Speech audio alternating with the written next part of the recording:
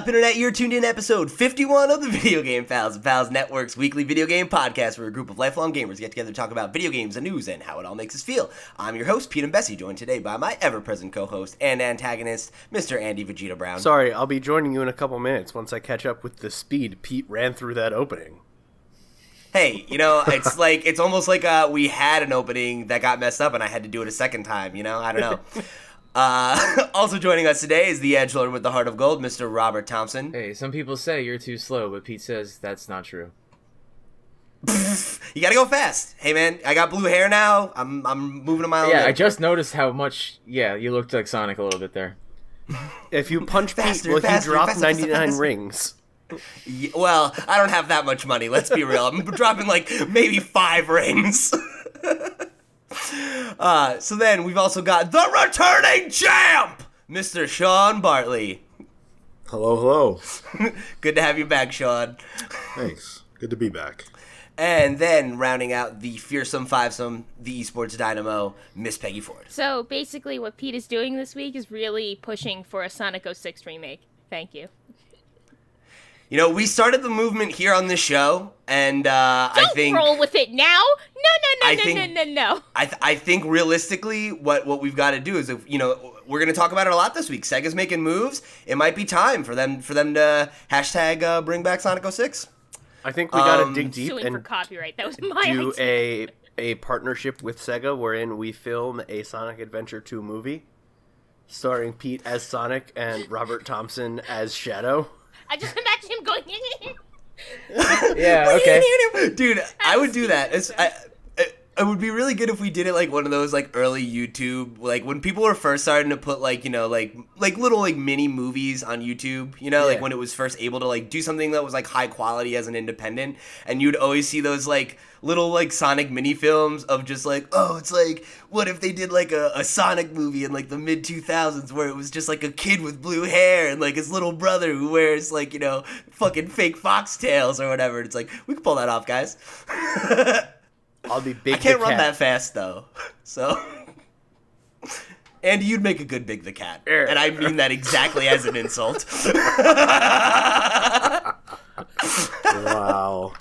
All right, so let's get into it. We're gonna start the show the way we sometimes do by talking about what we're playing this week. So Andy, why don't you kick it off? I know you've got some Ni no Kuni 2 impressions for us. Some Ni no Kuni 2 Revenant Kingdom impressions. I'm 3-4 hours into it right now, and it is okay.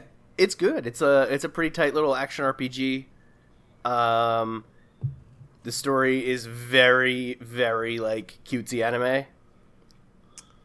Okay, as expected. Yeah. Considering that the look, it's just so. Yeah, I mean it's got everyone's a little shimmy character. It's got the Ghibli influence. Yeah. And the dude who was the main composer for Ghibli for a long time wrote the music, so that's really good.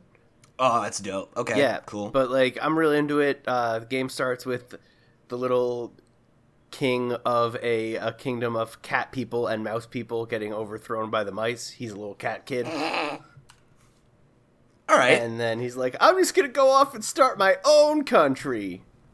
What? With blackjack and hookers. On second thought, forget the country. Yeah, that's basically what he does. He, instead of saying, oh, I'm gonna try and win back my throne from the people that overthrew me, he's whatever, I'll start my own country and it'll be great. All right, so sounds like a cute enough premise. So, but you said it's an action RPG. So, how is the gameplay treating you? The gameplay's good. It's pretty standard. You can switch back and forth between a handful of melee weapons. You get your special moves and spells. Okay. It plays a little more on the RPG spectrum of action RPG than something say Kingdom Hearts. Okay, that's cool. Yeah, I really like games like that. The Tales of games are a lot like that. Oh yeah. A little bit more on the action side than the Tales of games. Where interesting. The Tales of games have a lot of moving pieces to keep track of. Sure. And this is pretty much just you run up, you hit people, you block and dodge, but you have to track things your mana bar, your higgledies, which are weird little Excuse They're me, called can you repeat Higgledees. that? It's like Oh, Higgledees. I thought you said Hibbledees. no Higgledees. Yeah, they're like if the little forest spirits from Princess Mononoke were also Pokemon. Yeah, This makes game sense. sounds Yeah. fucking precious, dude. Yeah, it is. It is fucking precious. But like, you get like a little handful of these guys, and like, they charge up over the course of a battle, and you can run over to them, and they'll turn into a cannon or something. That's what the one I have does. And there's another one that's Alright. like, you get wind magic. What's Alright. wind magic? It's like you get to use wind spells and blow people around. You turn into like Ong Fus- or like Aang Fus from Rodao. Avatar: The Last Airbender. Yeah. That's a better, Yeah, it's a that's better reference, example. I think. Well, because I was just like, it's like Fus Rodao without the yell, because it's like, but no, yeah, airbending, that's a way better comparison. Yeah, but the game's really fun, and like, it might be a little bit too precious for me to stick with long term, but I'm enjoying it right now. Okay. I like how you're like, it's just too cute. I can't. It's a perfect It's cinnamon so roll, too pure for cute. this world. It's a perfect cinnamon roll. So, did you play the first Ni no Kuni? I played a little bit of it, but not Okay. not a ton. So is that at all a problem for you? Like, I don't think they're supposed to be, like, directly connected, It hasn't right? been, Or, no. Okay, cool. Yeah, this story hasn't referenced anything from, like, the past games yet. I'm sure there's, like, you know, Something. things I'm missing out, like references I'm missing, but it doesn't feel like I'm missing anything. Okay, cool. That's important. Because I feel like a lot of people probably didn't catch the first one and might be considering getting into the second one. So, and you said you're about 3 hours into it? 3.5, 4 hours. Okay, and isn't it supposed to be like 30 hours, right? Like it's a little shorter Yeah, than it's like on standard JRPG? on the shorter end. It's like it's got content, like optional stuff you can do that I think pads that out. But Sure. yeah, Cool. So you're like a good 10% of the way through the game. So do you think, where do you see yourself netting out with this one, you think? probably somewhere in the 10 hours range. Like I'm not falling in love with it. I'll give it a chance. I know there's like the kingdom building is supposed to be really cool, but I haven't gotten there yet. True. Cool. All right. Well, yeah. I guess if you get to that point and you have like a real turnaround on the game, we'll talk about it again. Otherwise, we'll consider this your It's the initial official impressions. VGP review of Ni no Kuni. Yeah. Basically, It's 'cause I don't think it's pretty all right, but it's really cute and the music's good. Maybe buy it. All right. So I know Sean, you also had some news to share about your guild and your progress in World of Warcraft. Hype. Okay, I absolutely do. But I need to pivot for 1 second because I just realized that Peggy has on that sweet Game Theory hoodie. Oh, yeah, which dude. I've been dying over for the last 2 minutes. Look at how cool that is. So, audio I can't hear listeners, you guys, but I'm assuming you're laughing. Just give me a sec. yeah, we're laughing at you, Peggy. Peggy went to put up her hood and just fucking flung her headphones right off her face No, directly she at her can't. computer. So Hey, yeah. That is very Gotta represent cool. the theorists. Very cool. hell yeah. Yes. I've actually worn this multiple times, by the way. I just haven't buttoned it up. Oh, I don't know how I haven't noticed. I suck. But I've noticed it in the past. I think a lot of times it's because it's either it's not up or it's because like it's just out of frame. Yeah, You know, so it's like you can't really see the logo. Yeah. I buttoned it up. I was like, oh, damn, you can really see it. All right, cool. But yeah, thanks. It's Super very cool. warm. Would recommend. If they ever do it again, which they probably will. I know they're sold out and I cry. I got in literally like 30 seconds after it opened. Sorry, continue. I mean, to be fair, Sean interrupted himself Yeah, that's for that fair. tangent, I which did. is like the most meta thing that's ever happened on the show. I just needed to compliment her on the swag. I mean, it's very nice. I totally I've never get it. seen one, in this way before. I've never seen someone I know wearing it, so it's just very cool. But in any event, the big news is that my guild finally beat World of Warcraft. That's it. For the king. time. Now That's you'll not a never thing I play knew it you could again. do. Damn. Yeah, when we were talking yesterday before the Comics Pals, I remember you were like, "Yeah, I'm not rating for like the time being," and I was like, "What? I don't think that's ever been a thing the entire time we've been friends." When I first met you, I wasn't playing. Okay. That first that first year that we knew each other, I wasn't playing. Yeah, so after a long, grueling battle with Argus the Unmaker, we finally unmade his ass, and we collected that sweet loot. Hey, if you're in the guild, do you get some of that loot, or is it only the people who were there? It's only people who were there. Sorry. Straight up tried to skim it. Yeah, I'm not even gonna lie. But I'll tell you this, Peggy. There are some openings. So here's what happened. We killed the boss, and as it tends to happen, there are people who move on, who say goodbye because they're retiring. So several players decided to retire. The guild carries on, of course, and we will be playing in the next expansion, which I was under the impression, I'd have several months to chill and just kind of relax. But as it turns out, Battle for Azeroth coming out in August. Not what I expected. Very, very crazy, close. Man. They initially said on or before, I believe, September. Yep. Some date in September. It was like late September, yeah, it was right? It was like the September 25th. I heard 4th, but in that area. Yeah, in that frame. Yeah, and never do they go. Does the game come out earlier? Right. That's not a thing that happens ever. Yeah. Especially with a Blizzard game. Yes. Right. That's and so for this to be coming out so much earlier is unprecedented. And I gotta tell you, I'm not actually excited on any level. Really? Because so think about it this way: from 2 years ago in September to literally last week, I have been raiding nonstop, and that's a lot. It's a lot. When we've had little small 2-week periods here and there where we were able to take on a lighter schedule just because we cleared early, but then the next raid comes out. So when you don't clear these raids very, very fast, which 99% of the guilds don't do, you don't ever really get a break. So these, between expansion breaks are the only opportunities we really have.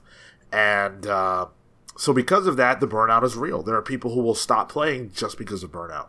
And unfortunately, I don't really get too much of a break because my guild does want to carry on and re-clear.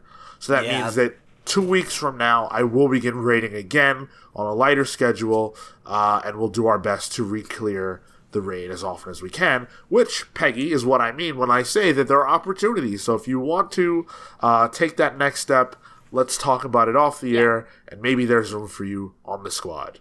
But Beyond the Flames, 11 out of 11 finally. Thank you to everybody who participated. You guys are phenomenal. We had a lot of struggles on this last boss, but I appreciate everybody who actually stuck with us. And if you didn't, you suck and you know who you are. Wow. Oh my God. Sean, why you gotta put me on blast like that? So question.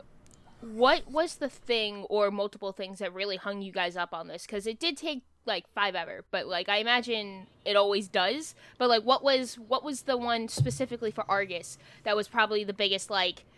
We couldn't get this to work until we really grinded it out or something like that. That's a great proprietary question. guild secrets. I'm in the guild, technically. There you go. Argus is very hard, and most guilds took about the equivalent of 4 weeks or 400 pulls, which is 400 attempts at the boss before they killed it. That's the average. We were on pace. We were doing great for about the first 2 or 3 weeks, and then the roster boss hit us. We had several players, and when I say several, I mean 4, all in the same week, say that they couldn't make raid, and some of those players weren't going to be able to make raid for weeks on end because of personal situations. And the roster that we had was sitting at around 22 players, which is not high, but I thought, well, this should be okay. We don't want to overcommit. You can only have 20 people in the raid at any given time.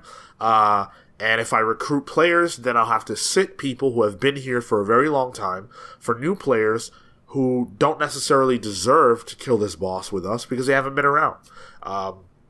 Especially when you think that maybe we only kill it one time, and then we take that big break. You never know. Yeah. So, because I didn't recruit more players, We did have that struggle of the roster boss, which just means that we sometimes didn't have enough players to field a raid, and then when we did, sometimes it was just the scraps, right? Where you don't get that ideal composition, and you know, it hinders your progress. So that was a big problem. And then in the midst of that, there were also other players who know who they are, who, you know, caved in and decided that they weren't about the life. And, you know, I always think, well, why would you even do this if you're not about the life? It's you know, pointless. So it did take us a little longer than most other guilds because there were several instances where we just couldn't play. I had personal things come up that prevented me from being able to play. Other people did as well. So it was not ideal. But what I'm most proud of is the fact that despite that, you know, there were several of us who stuck with it, you know, and enough to get it done. In the end, we got it done.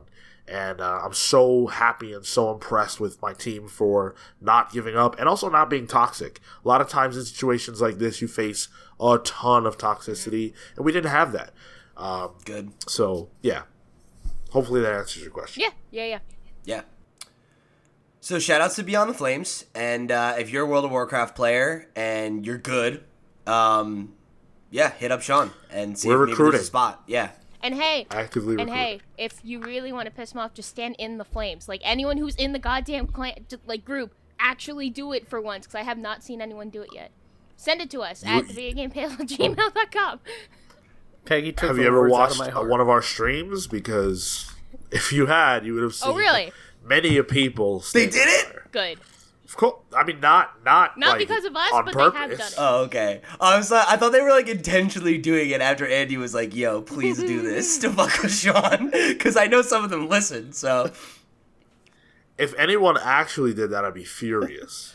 oh my god. Sean would But It's like, bad come enough onto when the they do it by podcast mistake. telling me the fuck off. Sean, I probably can't do the raid then. Sorry. Sean, I just want to Fair say, enough. man, you know, this segment, it's fine if you want to throw shade at your guild, but like with Andy and Peggy, they're on the show. You gotta respect them too, even if they suck at WoW. Hey, I'm level 110, thank you. Don't ask me how I Yeah, got what does there, that but mean? I got level 110. Yeah, what does that mean? That you had a credit card? Good for you, Peggy. Boosted. Wait, you boosted? Huh? You boosted? Oh, I Of absolutely course she did. fucking boosted. Oh. Yeah, I Right? said that up front, that I was straight up trash, and that's exactly what I was gonna do. Yeah, I remember that day that you were like, yeah, play WoW, everybody, and we all, like, did. Yeah. Peggy was just like, oh yeah, I'm gonna pre-order the new expansion and just be level 110. I dove fucking deep is what happened. God forbid she logs in as a level 1 and plays the game. Where are you at now? I haven't seen you. What do you mean? I've been hanging out near, what's it called? In the Argus, and, like, doing all those so I can unlock the, Void and Lightforge, Dread. Yeah, I have an idea of what I'm doing, approve. thank you. You're getting Maybe not there. much, but I have an idea. It took me forever to figure out how to get around Azeroth, as Sean can attest, because I had no fucking clue where I was going. Ended up in, like, It's a the big world. other world thing. I'm still learning, but still. Well, there will be no more exploits to keep you guys up to date with until the expansion does drop, but thank you for listening to me as I babble about guild-related matters. Hype. I always find it really interesting, man. Yeah, I You love know, these like, stories. I think World of Warcraft as a thing is so interesting to me that it like still exists and that it has such a like thriving community there. And like I don't know, I'm always interested in learning about like microcosms of you know like broader gaming communities. It's cool, you know. Like World of So Warcraft stories. I find it interesting. Same. I'm sorry, what, Andy? Oh, I was gonna say like World of Warcraft stories, EVE Online stories. I will never play those games at that level, but like But I love hearing I about it. love hearing about it. Yeah. Yeah, Yeah. you can listen to EVE Online battle stories like on this one YouTube channel that they make productions out of, which is pretty fun, man. They're like hour-long tales, and they have like nice little backgrounds and stuff. That's awesome. Yeah, Well, if you want to let us know about your own anecdotal adventures in the world of World of Warcraft, EVE Online, or any other video game, you can write into the show and hear your thoughts read on the air, give us a random question of the week, or just say hey by dropping us a line at thevideogamepals@gmail.com. You can also follow our sister show at The Comics Pals, wherever your social media is sold, and keep up with all the cool stuff we're doing here at the Pals Network. We're doing a lot of shit lately, man. Like, we've been doing some streams, we had wrestling specials, we're fucking doing our book club, reviewing mad stuff. Like, go follow it, you know? Get involved, check out this other stuff we're doing if you enjoy the show. I'm sure at least one of our other products will appeal to you. And if you're an audio listener, we would really appreciate it if you guys could drop us a like on your platform of choice. You know, and if you really want to help out the show, you can head over to Apple Podcasts, and where we're currently a 5-star rated podcast, and give us a rating. That really helps the show get recognized. And if you're a YouTube listener or viewer, you can do us a solid by liking the show, subscribing to the channel if you haven't already, and as always, sharing it with your friends and letting them know that you're enjoying the show. And if you're a YouTube, person and you're already subscribed, make sure you click the little bell, because YouTube subscription stuff's been screwy as hell since the last update. So if you want to actually get notifications when our fucking videos go up, that might be a way to do it. So yeah, please do that. And with that, it's time for a little segment that I like to call the Random Question of the Week. No, you still didn't peek. Disappointing. Got them. Disappointing. I feel a little blood in my ear, but... Guys, I think from now on, when I do that, I'm just going to turn around. Like, I'm just going to 50 or 50. 100, just spin while I do it. Yeah, it would work. No, it's okay. What I'm actually going to do is one of these weeks, I'll actually have this soundbite made that I keep saying I'm going to make, and then, you guys won't have to go deaf, and it'll be... You have and one then week. Your voice won't crack. It'll be great. Pete, you have 1 week. That's part of the fun, though. No, it is, but also, I'm sure that hurts, right? I mean, it's not great, but I am a performer. Like, I'm putting myself out here on the stage. Craft. Exactly. All right, so this week's random question comes from our own Andy Brown. We were talking earlier in the week, and he had a great idea, I thought. So there's been and I'll let him introduce the question, but I'm going to give you a little preamble. There's been a ton of buzz around the brand new God of War this week. And it not really worthy of getting to the news list, but, pre-release reviews have come out, and it's to near unanimous praise. Just to fucking give you a quick sampling if you haven't seen them for yourself. VG247.com did a roundup, and they called it one of the best games of the generation. It got a 10 from Polygon, Destructoid, Push Square, and IGN. And everyone else, US Gamer gave it a 5 out of 5, Guardian gave it a 5 out of 5, Telegraph gave it a 5 out of 5, Games Radar 5 out of 5. Everybody else gave it a 9 or higher. Pretty much the lowest score I'm seeing here is an 8 from a outlet I've never heard of. So apparently God of War is the shit, and I'm sure we'll be talking about it more in the weeks to come. But it spurred a little thought in Andy that got us our random question this week. Yeah, so a lot of the positive buzz around the new God of War has been the way it sort of reinvents the series and changes the things that were starting to get stale. And that was the same thing we got last year with all the buzz around Resident Evil 7, or in 2004 around Resident Evil 4. So what's a series that you guys think is getting kind of stale and could use that God of War-esque reboot? I actually have mine. Okay. I'll go first. Go. Everything made by Bethesda. And I don't mean that as a dig. Sorry. Yeah, that's why I jumped in. That's a hot one. It's a good take. Bethesda, I'm not the world's biggest Bethesda fan. My experience with their games is definitely limited compared to, I know at least, several of the other people at this table. This metaphorical table, because we're all in different places. Yeah. But their significance in the development of video games is unquestionable. Skyrim specifically is probably one of the most influential games ever made, and before that, Oblivion, Fallout 3, even New Vegas, which was I think they partnered on, but those games were all really revolutionary. But to see how much Skyrim has echoed through gaming, we're still riding that open world trend that they established all the way back in 2011 when it came out. So that's a huge thing.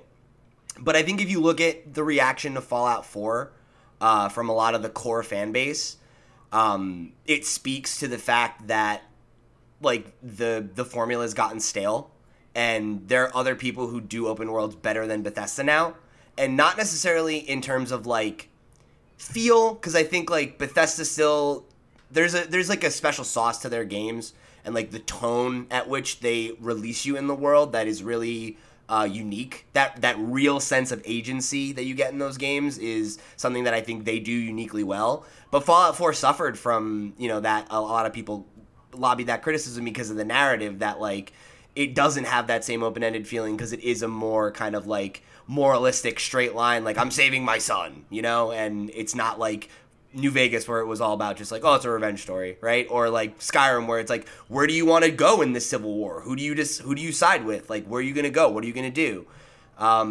So I think they need to kind of realign their focus narratively for one thing, but I think the broader thing is like their engine, the whole jank, that charm that we used to write off as, well, it's a Bethesda game and they're so huge and that's just how these games are. Like, how do you... Well, I mean, The Witcher was that big and didn't have that same level of problems. You know, like there's been several other massive open world games in the last couple of years that try to do what Skyrim did in a different way without the same level of jank, without the same level of issue. Even playing Far Cry 5, right? Very similar in terms of visuals and all that kind of stuff game. I haven't seen nearly the same level of problems that you see in a Bethesda game. So I think I'd like to see them be able to take that throne back and come out with a game that wows us in the same way that like Fallout 3 did. You know, when it was like, whoa, like there's that special sauce, and then the way that Skyrim did again later. So that's my take.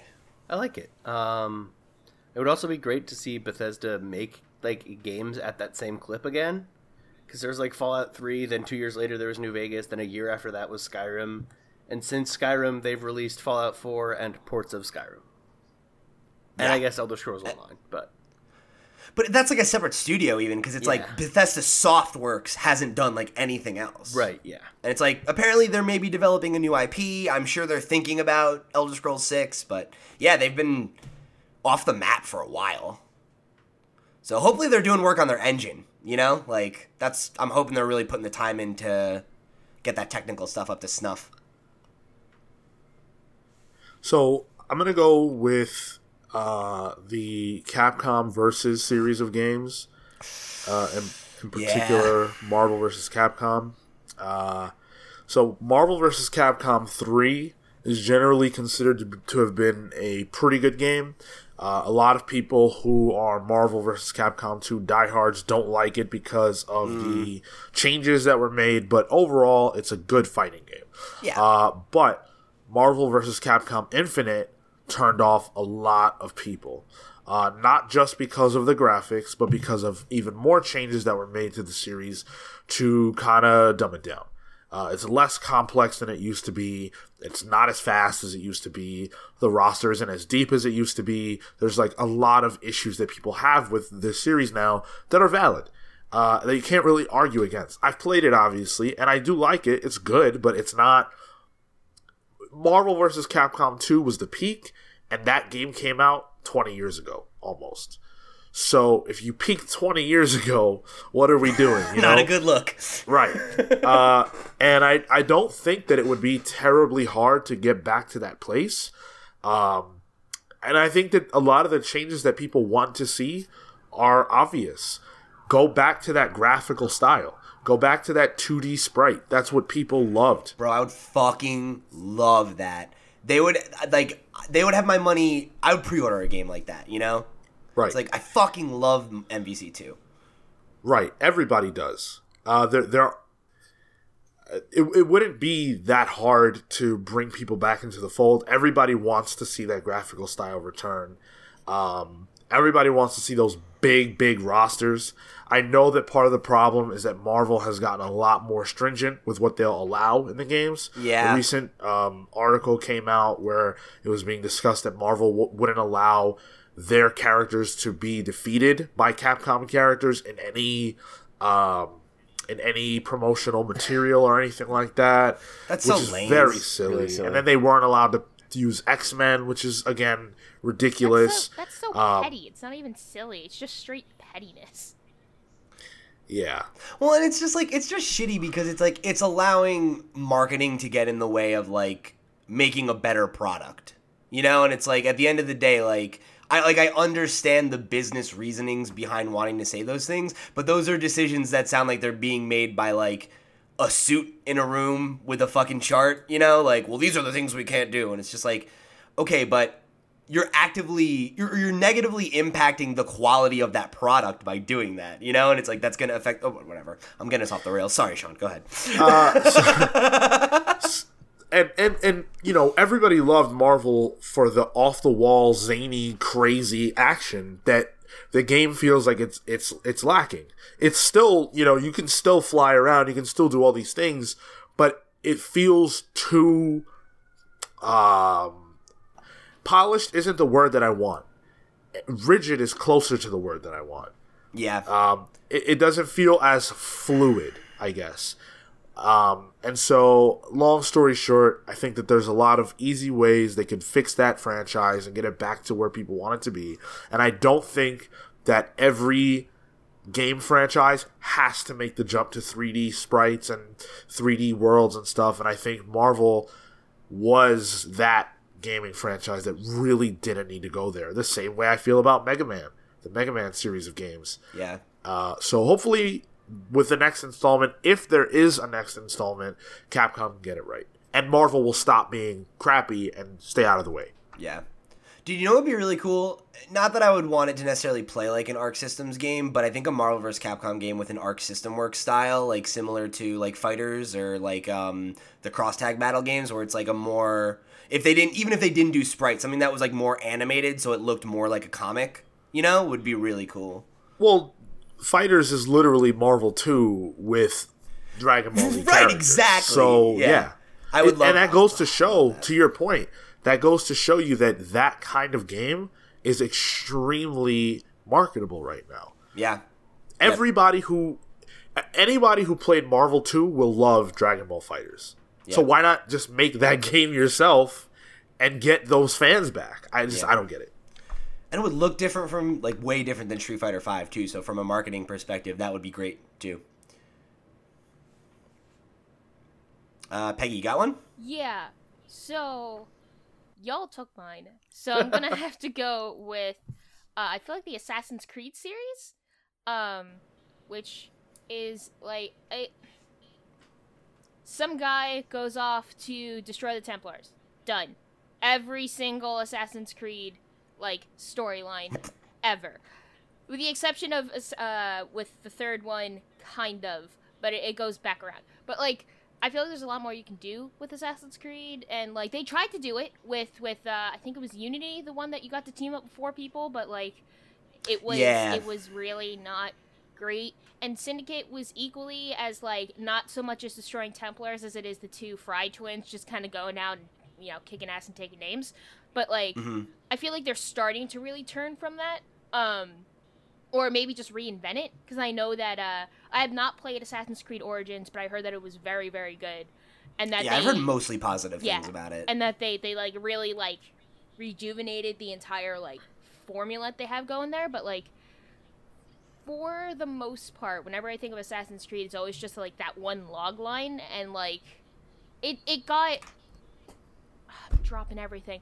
It got it got to the point where like I didn't play a couple of them because I was just like, it's the same thing, just a different map. Like, you're giving me DLC at $60 basically. But yeah. Yeah, no, I totally get that. I'm gonna grab that pen. Yeah, I burnt out on Assassin's Creed after Black Flag, because I was like, you know, I really don't think they can top Pirates. Black Flag's I think we got peak Assassin's Creed experience. I know. And, like, I'm not even saying that to troll you, Sean. I genuinely believe that. See, I played... Sorry. No, I was to say I spent so much of that time in the ship because I was like, it's different, you know, and it's like this is like a fun new mechanic. See, I played Syndicate, and I only played as Evie because Evie's the right choice in that one. Just pointing that out. But also, like, literally the first like interaction I had with Syndicate was the big side scroller, right? It's like basically you're on a train and you have to stay there for like a minute and a half while the train gets to its destination. But it's like it's a side scroller. Yeah, it's like a side scrolling level, but oh, okay. I was like, because side scrolling, it's 2D, like. Yeah, but in like Mario, 3D, that's. But like that sort of thing. But I accidentally grappled someone into the train, which you're never supposed to be.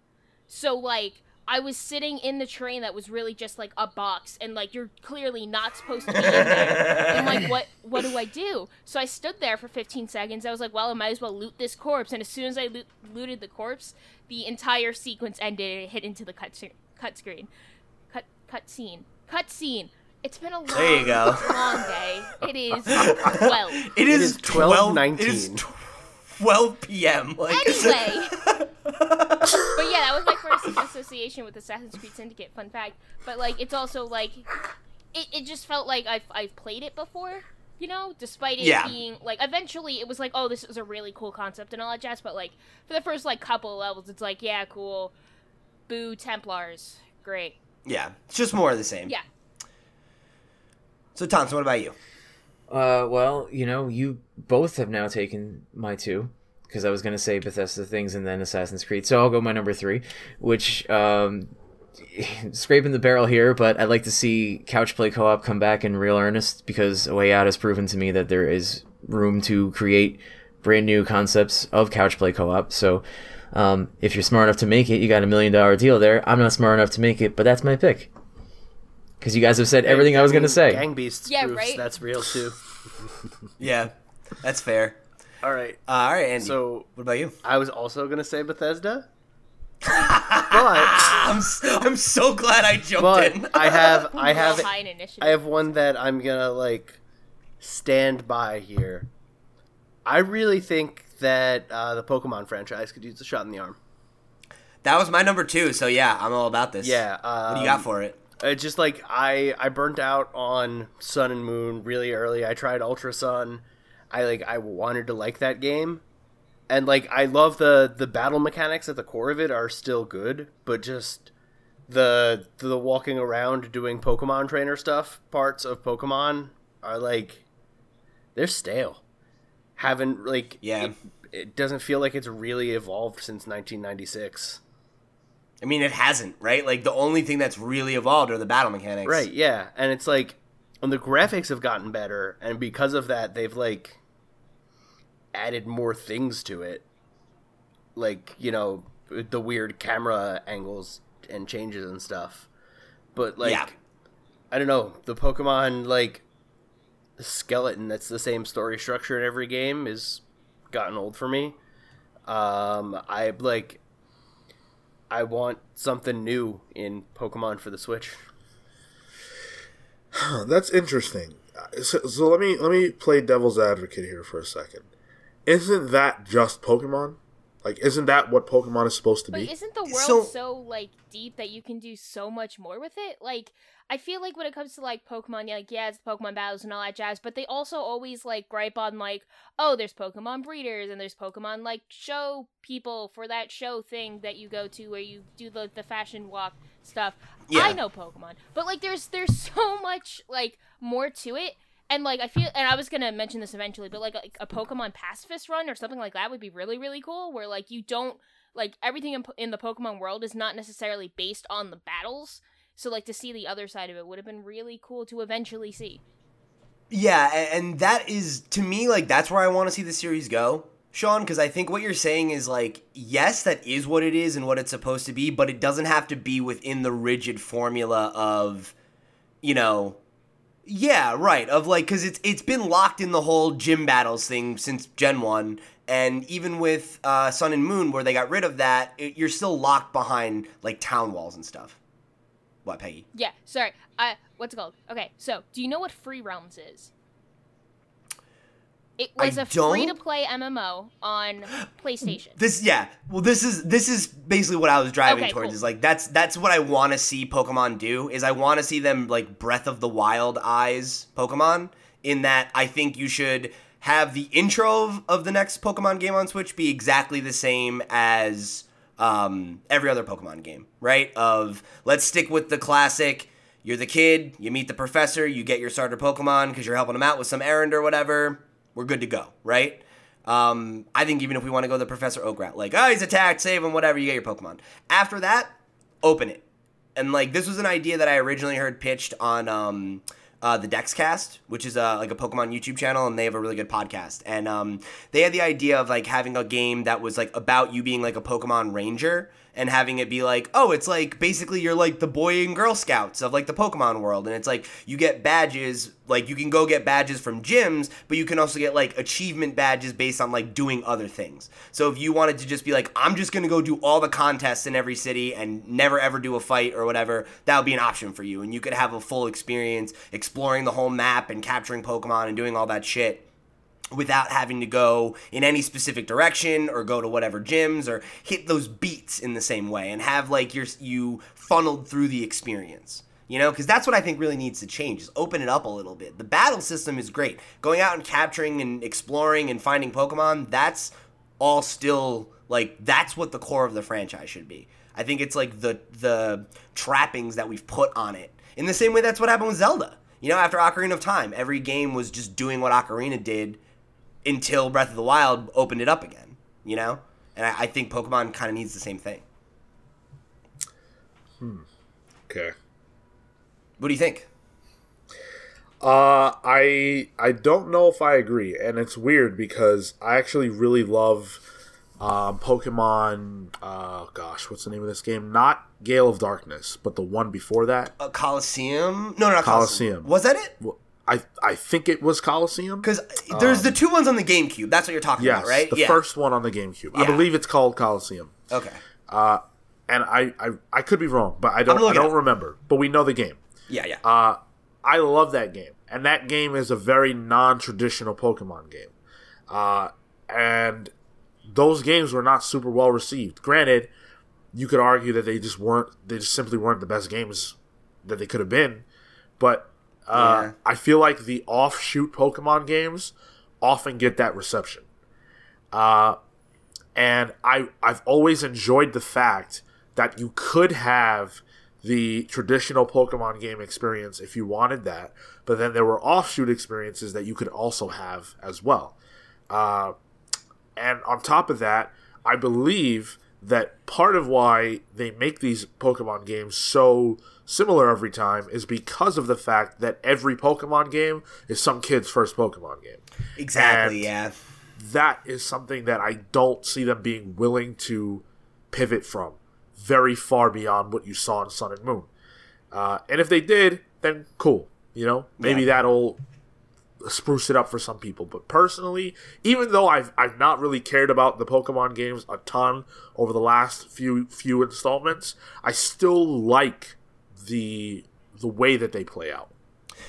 So yeah, and like I definitely see what you're saying, and that's been, I think, a big part of that narrative for me too for a long time. But I don't think we have to sacrifice one for the other. I think you could present a good Pokemon game that works as like baby's first RPG, but also can speak to fans that are looking for something a little deeper. Or they could just put a fucking difficulty meter on the goddamn game. How about we try that? Pokemon Survival. Yeah, like just put hard mode in it. Come on, guys, not that hard. All right. Cool. So yeah. So if you're one of the studios that makes those games we're talking about, try freshening up a little bit. Yeah. Or make hit us up. We'll happily assist you with some consulting. We can't actually make a game. We can sure tell you what we want you to put in. Oh, I can make a game. Don't sell me short. There's nothing saying that I can't. All right, so if you guys want to write in with your own random question, remember you can hit us up at thevideogamepals@gmail.com, get us in the comments down below, hit us up on social media, any of that stuff. Grab it, and it makes it so that I don't have to pick one. So with that, let's jump right into the news, we talking about the news, we talking about the news. All right, right, so we've got a lot on the news. I usually tell you how many it is. I don't even know. It's a lot. There's a lot of news, guys. So let's just jump into it. So what I think might be the most... It's not the most concrete story this week, but it might be the most interesting. It appears that an unnamed secret studio is hard at work on a new game in the BioShock franchise. So this news comes from a larger piece by Jason, aka what an actual games journalist looks like, Schreier, about the struggles Hangar 13 encountered while creating Mafia 3. But none of us have played Mafia 3. It's a great article, but what was the interesting thing was during that research, he uncovered info about a secret BioShock project, which is currently codenamed Parkside. So Schreier's sources have revealed that the game is top secret, but it's in the very early stages of development, and its team is currently intentionally being kept very small as they kind of fine-tune the overall like pitch and idea and aesthetic, because they want to avoid basically having some of the problems that they experienced with Hangar 13 and Mafia 3 by putting too many people on a project too soon. You know, they said it's not ready for that ramp up yet. Oh, here I thought you were going to say, because I wanted to avoid leaks, but hey.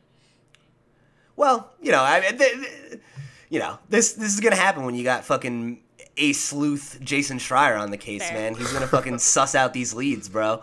And that was the thing. If you read the article and the quotes from it, he's like, it's very tight-lipped. Like, he couldn't get them to say like anything about it except for the fact that like it exists. So it's like, you know, so there's not really much else to the story beyond that, but this is big news. This is going to be the first BioShock title that's not helmed by Irrational Games and, you know, the visionary behind the series, Ken Levine.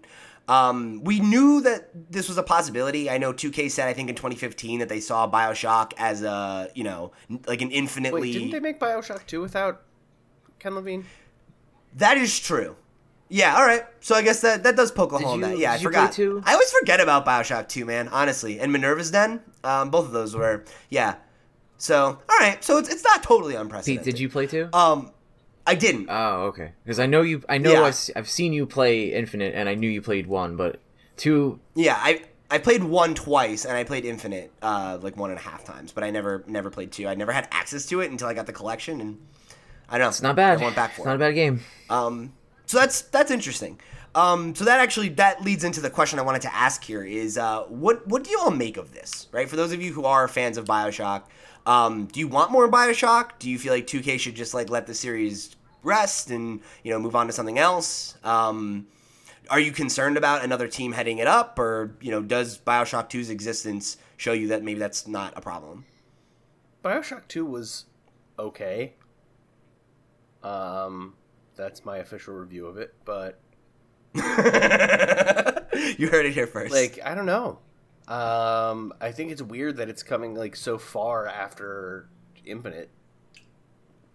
I think that's a That good was, thing. like 5 years honestly. ago now? Longer even, I think, right? I mean, that was a mid-era Xbox 360 game. I feel like that came out in like 2010 or 9. Oh no. Infinite? No. I'm sorry. Like 10 or like 11. BioShock Infinite's initial release date was March 26, 2013. Okay, So wow. I all was right. So right. later than I thought. So it's been, yeah, Almost fucking exactly 5 years. 5 years. Yeah.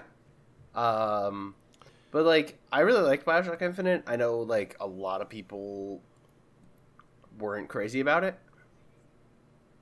They're wrong. Yeah, true.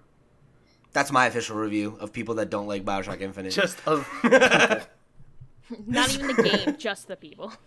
Yeah. But I'll be cautiously optimistic. Like, it'll be weird to have it without Ken Levine, but I don't want to say, like, this game I know nothing about is definitely going to be bad. Sure. Yeah, oh no, go ahead, Sean. I was just going to say, BioShock 1, that was one of the most incredible experiences I've ever had with a game. Yeah. And I never played the second or the third, although I own both. Plastic Wrap Prince. But Play Infinite. Infinite's good and it's short. yeah, I will one day. Around the same time that I open this Crash game that You have time now. It's time now, Sean. You're absolutely right. So here's my thing. Number one, BioShock Infinite was well received, from what I remember. People liked it. So if you end it on a high note and you want to make more cash, I don't see any reason not to bring the franchise back. The caveat, of course, is that it would presumably be without the main man behind BioShock, and Ken Levine. But there are a lot of people who have similar perspectives and ideas about the world and about philosophy and such that Ken had. And there's no reason why you can't find the proper person to lead a project like this and make it good. As long as you're committed to quality, you can make anything good. You just have to really want it to be good and not let politics and BS get in the way of producing a quality title. The fact that they're starting by having a small team and trying to make sure that they get the pitch and such right, that's a good sign, in fact. Yeah, absolutely. And it leads me to believe that they're taking this seriously and trying to be cautious, and that's the right thing to do. So, like Andy, I don't want to pass any kind of judgment because we don't know literally anything, but just on the outset, this seems like a good start. Yeah, I agree, man. And I think, like, being, like, a fan of comic books, I think has made me a little less precious about that kind of thing. That, like, that medium is built on people. Like, superhero comics are all about legacy, right? Of, like, writing characters that you didn't create. And, like, I think that there's definitely a chance that there's somebody out there who grew up with BioShock being a really formative experience for them. They're like, this is the kind of game I want to make. And, you know, hopefully this is their shot and they use it well.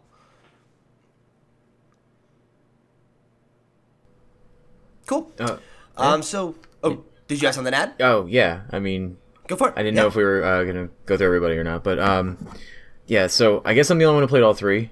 So I'll just roll with that. 2 I thought was pretty damn good, and Infinite was my favorite of the 3. Every one of them was a great game. I think 2, really was fine without Ken.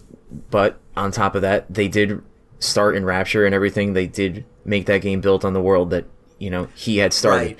Well, so again, he created Infinite, or helped, create Infinite, which was another world. But there's like a joke picture in one of the rooms in Infinite where it just shows like art direction, and it shows like water, and it says like BioShock 1 and 2, and then it shows like a cloud and it says BioShock 3, and that's it. And it's just like that's the art direction, go from water to cloud. So if they're keeping the team small, they could be like, okay, what do we got? Volcanoes, moons, what's an obscure place, just think of that shit first and go from there. So I think there is a story that could be built out of this, and I think the right guy could pull this right out. I think also if you had played Infinite, the name suggests as well that there really is an infinite number of stories that could be told in this universe. So the world that they set up on has ended on a high note, and to me, it was the best way they could have ended it. And honestly, I'm really excited to see it come back in any way, shape, or form. I would take a card game based in BioShock, It's like the way that Infinite ends just leads it to be that, you wait 5 or so years and then it feels like the right time to come back to it. So I think they could be done, and I'm just going to, I'm cautiously optimistic as well, but I'll throw my hat in and say that it's going to be good regardless. Like, I don't think be worse than like an 8, You know what I mean? Like, the only thing I can see this thing getting messed up on is if like there's an engine problem or some like new tech they're trying to roll out for it to spruce it up and make it feel fresh, and it doesn't really work 100%. But if they stick to the core values of what made BioShock 1 and at least 1 and 3 popular, it should be fine. I'm not worried at all. I feel like they'll pull it out. Yeah, you have a good roadmap for a good game there. Instead, we're gonna get Plasmid's Battle Royale. Or Sly. No. Plasmids. Hey, the best thing is, man, you have between 1 and 3 plasmids and tonics. You find out they're connected too. It's like, that's also amazing. So everything is connected between these games. There's clear ways to reference and even pull stuff from the previous installation of everything. Sure. 2 could be stuff pulled right out. They could use anything. They've already set up a huge amount of shit to pull from. So. Yeah, so we're looking forward to this one. We'll definitely keep you posted on it as the story develops. And good luck, guys. So next up, Boss Key Productions, the Cliffy B led indie studio behind Lawbreakers, has released their next game, Radical Heights, to early access. The catch, they are throwing their hat into the growing and increasingly crowded Battle Royale scene in hopes to make enough money to salvage the studio. So this came after Boss Key announced it was moving on from Lawbreakers because of its failure to find an audience, which has been well reported. Radical Heights is their next effort. It's a free-to-play battle royale game with a really loud and campy 80s game show theme.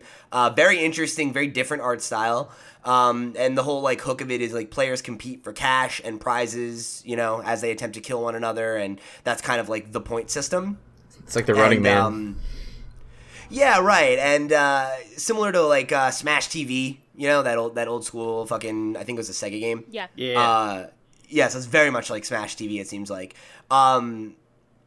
So here's a quote from Boss Key that explains how that mechanic works, too. They say, "Only in Radical Heights does in-game cash you find carry over into future matches. Play matches, collect cash, kill contestants, interact with the game show elements, and more to buy cosmetics from your personal prize room, or to put out some of that sweet cash into your bank to help buy a weapon next match quicker than your opponents. The choice is yours." So I think that's a really interesting mechanic. Agreed. This aesthetic's cool, and the idea of hey, you earn this in-game currency by playing, which I'm sure you can also pay money for, that you can use to either give you an advantage the next time you play or to buy cosmetics is that's really cool. I like that risk reward there. That's pretty unique. So then they said, I'm sorry.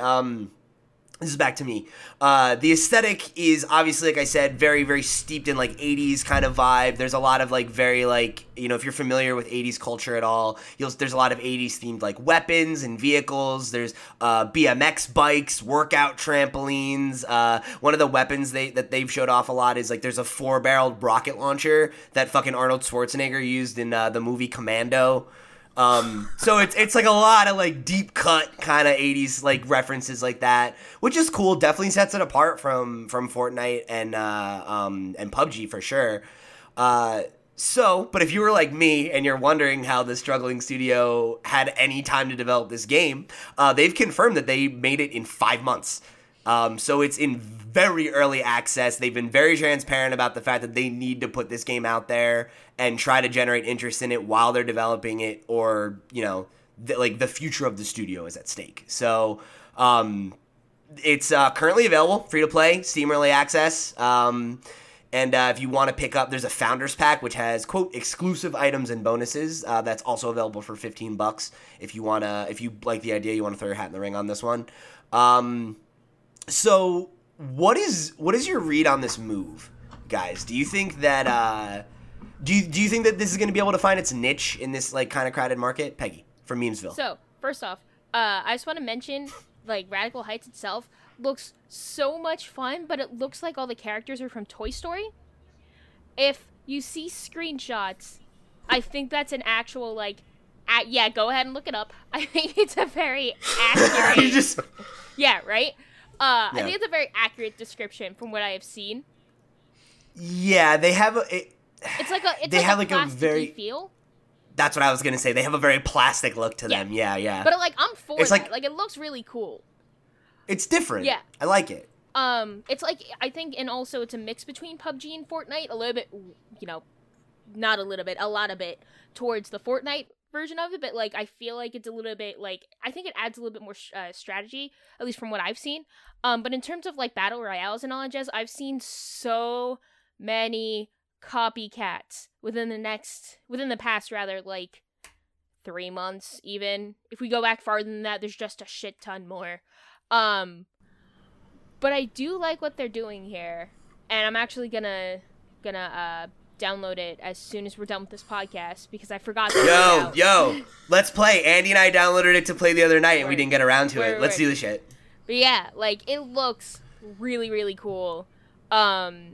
I don't know if it's enough to save a struggling studio, but I think when you need cash and you make it look the way that they have it looked right now, I think it's a very good move, and it's probably your best bet right now.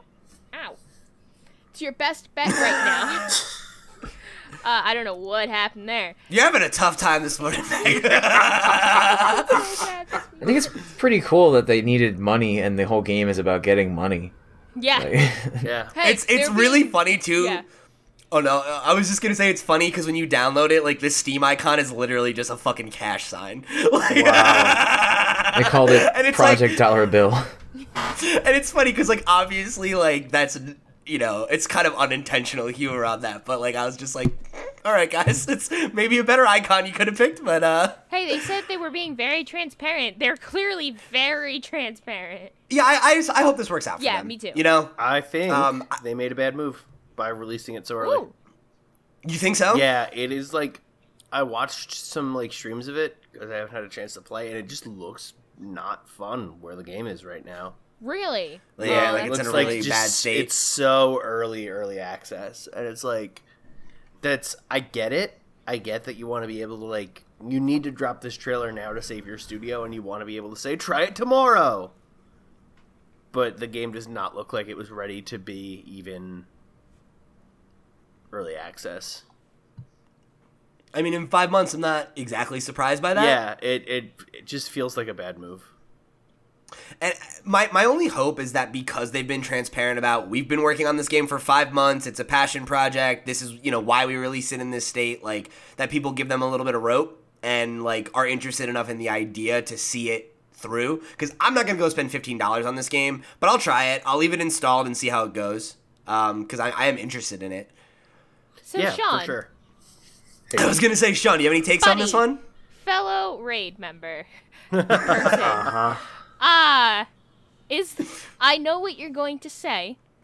I know it's not a game. For you, at least. Fine. Even though you can actually play it. But, what do you... Shimmer, I'm Shimmer, what very was that? curious Shimmer. about... Pete, I'm very curious about what you have to say about this. Because you and I went toe-to-toe in PUBG, so I imagine this is going to be not as bad, but still pretty bad for this game. I gotta get one of those boxing bells. Ding, ding. So I'm actually gonna wave the white flag because there isn't going to be any battle, and I don't want to battle you. I actually. Why are we doing the YouTube thing if we're not gonna battle? What's the point? You're gonna have to bring up PUBG later in the show if you want to fight. Fine. Me. In fact, actually no, because now it's a real game. So with this, right? First of all, I think it looks sweet. This is very cool. I love the aesthetic. I love just I watched the trailer and it just looks awesome. I agree with Andy. I think that putting something like this out so early is it's just gonna hurt the game. And I only mean it just because it's so probably rough, right? Like you gotta imagine 5 months. It's not a long time. Some games take 5 years to make, right? Like it's 5 months. So there's that. But putting that aside, like the fact that this is kind of unique, right? Like this is like, hey, we need to make this game because we need your money.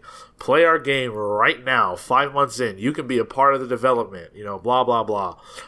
It makes it kind of interesting and kind of like a, I don't know, kind of like a story you can grab onto. Like it's kind of heartwarming in a little way. Yeah. And I see that as being different than the PUBG scenario.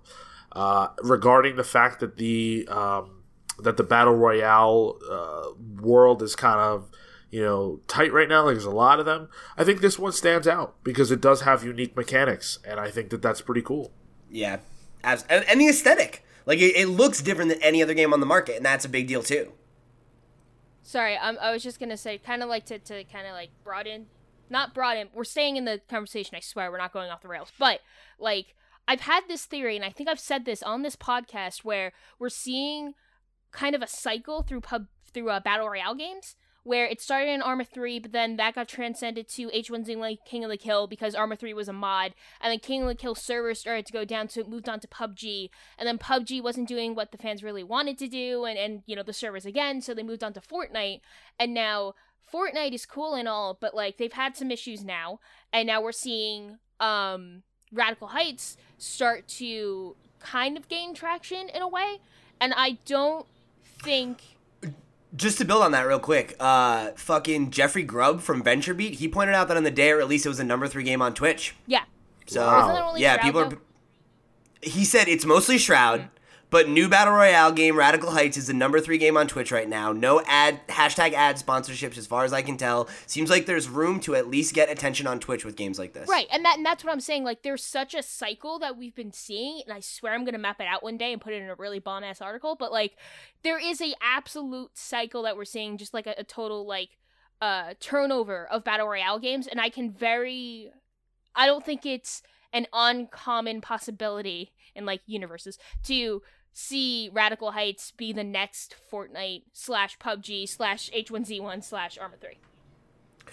Yeah, I think there's definitely room for another battle royale game. You know, like I don't think that like Fortnite is fucking massive all of a sudden. Yeah. And like obviously PUBG is still a big deal, but like at the height of the MOBA, you know, like we had your League, Dota, and then there was like that string of other games that fought for number 3 that was originally taken by eventually taken by Heroes. But it's like you had what was that? Don't forget 3-dimensional with all the Smite. gods. That's what I was gonna say. Yeah, Smite. That Smite. game's Like Smite still, was a like, big deal kinda for a bit. big. And that's the thing. Is like I think this could totally etch out a niche for itself. You know, it's unique looking. It's got a fun mechanic. Like it's got good pedigree behind the game. Like And it we'll see. sacrifices the from what I see anyway. Bless you. Bless you. It sacrifices the crafting element in Fortnite for that like more capitalistic money part, which I think is actually something that could be really, really useful, A, in PUBG, but also B, like, just, like, in general, that's a really interesting mechanic to go by, and you can do a lot with that. So I'm very interested to see where this goes. Yeah, and like I prefer that mechanic to the idea of crafting because I just like am not a big fan of crafting and building in games in general. Like unless that's like the point of the game. Minecraft. It's like right or like, you know, a city sim or something, but like if I'm playing a game to like do some pew pew shoots, I want to do pew pew shoots. Yeah. So like the idea of it just being like kill people to get prize money to unlock better gear, it's like all right, cool. That's simple. I'm down. Done. Yeah. So we'll see. Maybe we'll have some impressions on it for you next week. We're gonna try and jump into it maybe this week. Hey man, maybe we'll make a video at least or it's something. free. Like the big difference for me is like PUBG you had to pay for, and like early access or not, you know, I've paid for fucking games that have come out on Steam and said early access that probably were developed in a shorter cycle than this, but I didn't have to pay for this. So bad if it's shit, it's free. So It's got a chance. Yeah, it's got a chance, I think. So we'll see what happens on this one. We'll report back up on it as it updates.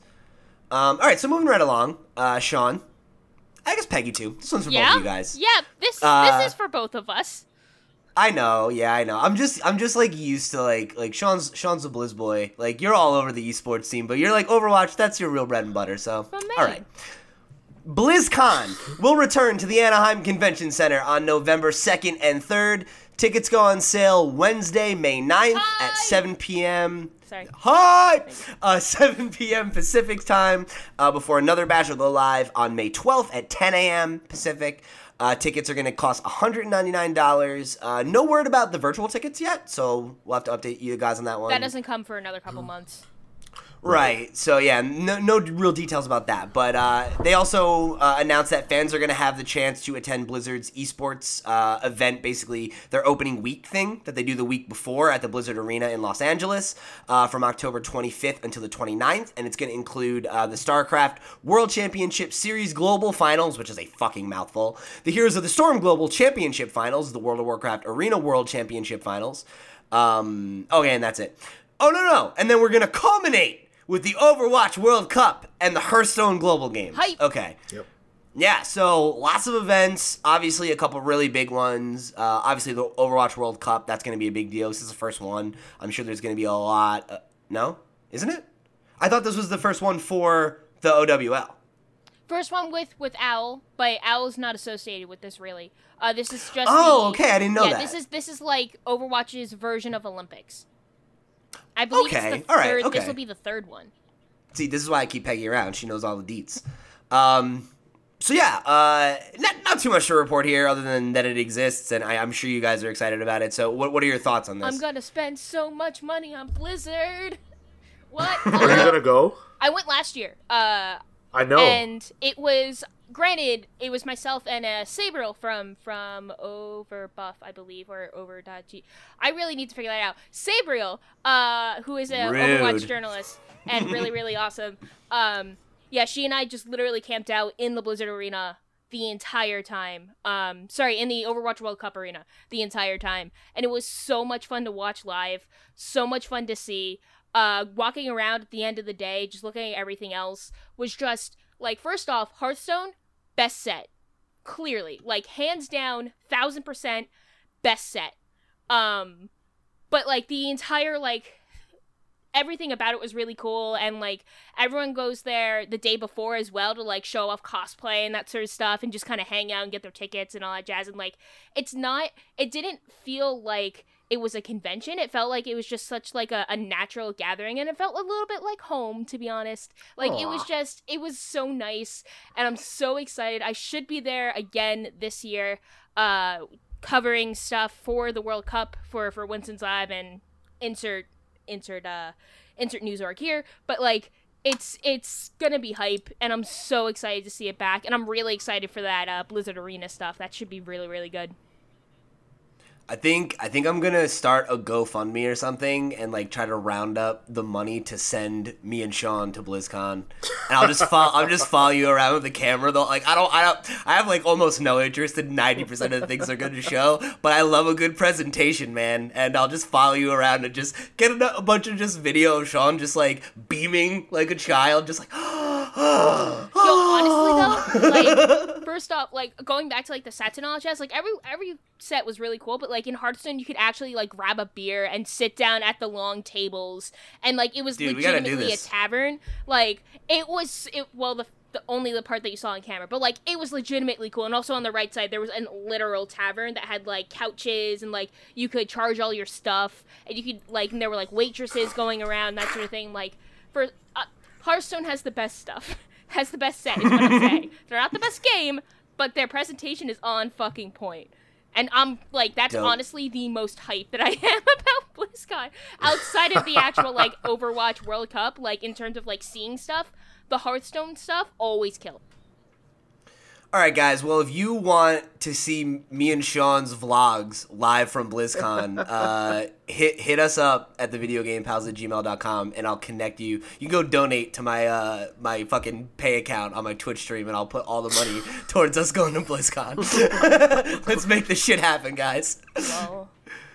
All right. So, in perhaps the weirdest news this week, Minecraft on Nintendo Switch is getting Xbox achievements. Sure. Okay. Yep. Why not? All right, yeah, right? So a set of Xbox Live achievements for Minecraft for Nintendo Switch was spotted by a content creator named Patrick Maka, who posted about, his findings of them on Twitter, and then it was confirmed by the achievement tracking website True Achievements. It looks like it's the same list of achievements that are found on other non-Microsoft platforms like Android, iOS. Obviously PlayStation has, like, the trophy system, so it's not the same, but so this isn't, like, unprecedented.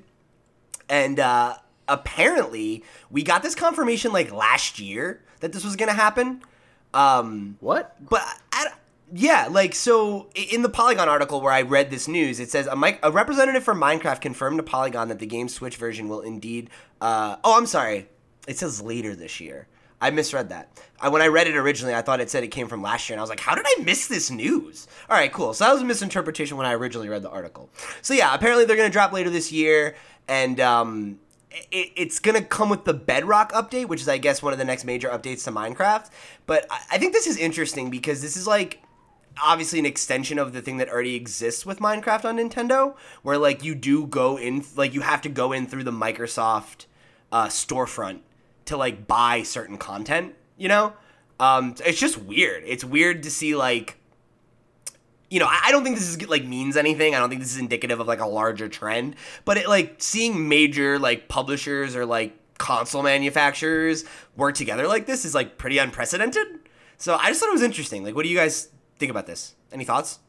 It's weird. It's weird, but I don't think it would have happened if it was Microsoft and Sony. Oh, I mean, it's not. No. It's definitely not. Like, in general, I feel like Nintendo is just a little bit more of, like, a yeah, okay, we'll work with them, but like, it's just like out of the top 3, you know what I mean? I think this would, if it happened at all, which I had originally considered completely uncommon, this would probably be the combo that would be most likely to happen. Yeah, and especially when you think about the fact that Nintendo Switch is also part of their Minecraft Everywhere platform, where it's one of the, it's like, you know, can connect with Xbox players or people on iOS and Android. So it makes sense they're part of that broader ecosystem in a way that, like, Sony isn't because they don't have to be, you know? Like, they have a way bigger audience and they're direct competition, you know? And like you said, Nintendo's kind of, like, doing their own thing. Mm-hmm. So. They're the indie band. Yeah. Yeah, but they're like the really successful indie band that like everybody heard of. Well, yeah, it's like, Paramore? dude, fair enough. Terrible. I was gonna say it's like Xbox and PlayStation are like Biggie and Tupac, and it's like Nintendo's just like Nas. You know, it's like they're just like off on their own, being awesome. Whose world like, is this? My world is yours. Did you guys ever play Tony Hawk Underground? Yeah. Part 1, where you'd ride around and that Yes. song would play? Yes, dude. classic. And like, especially like, dude, I loved that. I remember as a kid, and I was like, oh, dude, is this song like written for this game? Because he's like, I'm the king of the underground. Oh no, Pete. So good. I know. I was like fucking 10, man. I don't know. Peter, suburban white kid, and Bessie. Yeah, it's my first exposure to hip hop, you guys. Fair enough. Tony Hawk, man. Good shit. All right. It's cool. So moving along. Yeah, he just turned 50. Wow, did he? Yeah. Jesus Christ. God bless you, Tony Hawk. So now we've got a little bit of Flash news, and this is something we did in the past that was a lot of fun, where we kind of just got through some quick hits of stuff that doesn't really warrant its own main topic, but you know, or main news beat, but is worth discussing. So EA has confirmed that A Way Out has sold over 1 million copies, which is something that the creator Joseph Fares pointed out on Twitter means that actually 2 million people, or around 2 million people, have played it. So that's awesome. And this is in just 3 weeks, and this sold more copies than EA thought it would sell in its entire lifetime, which is awesome news. Obviously, that's great for EA. It's obviously a bigger deal for Joseph and the team there. EA predicted that the game was going to sell 203 copies in its first week and would only go on to sell around 894,000 in total. So 203,000 copies. 203. yeah. Yeah.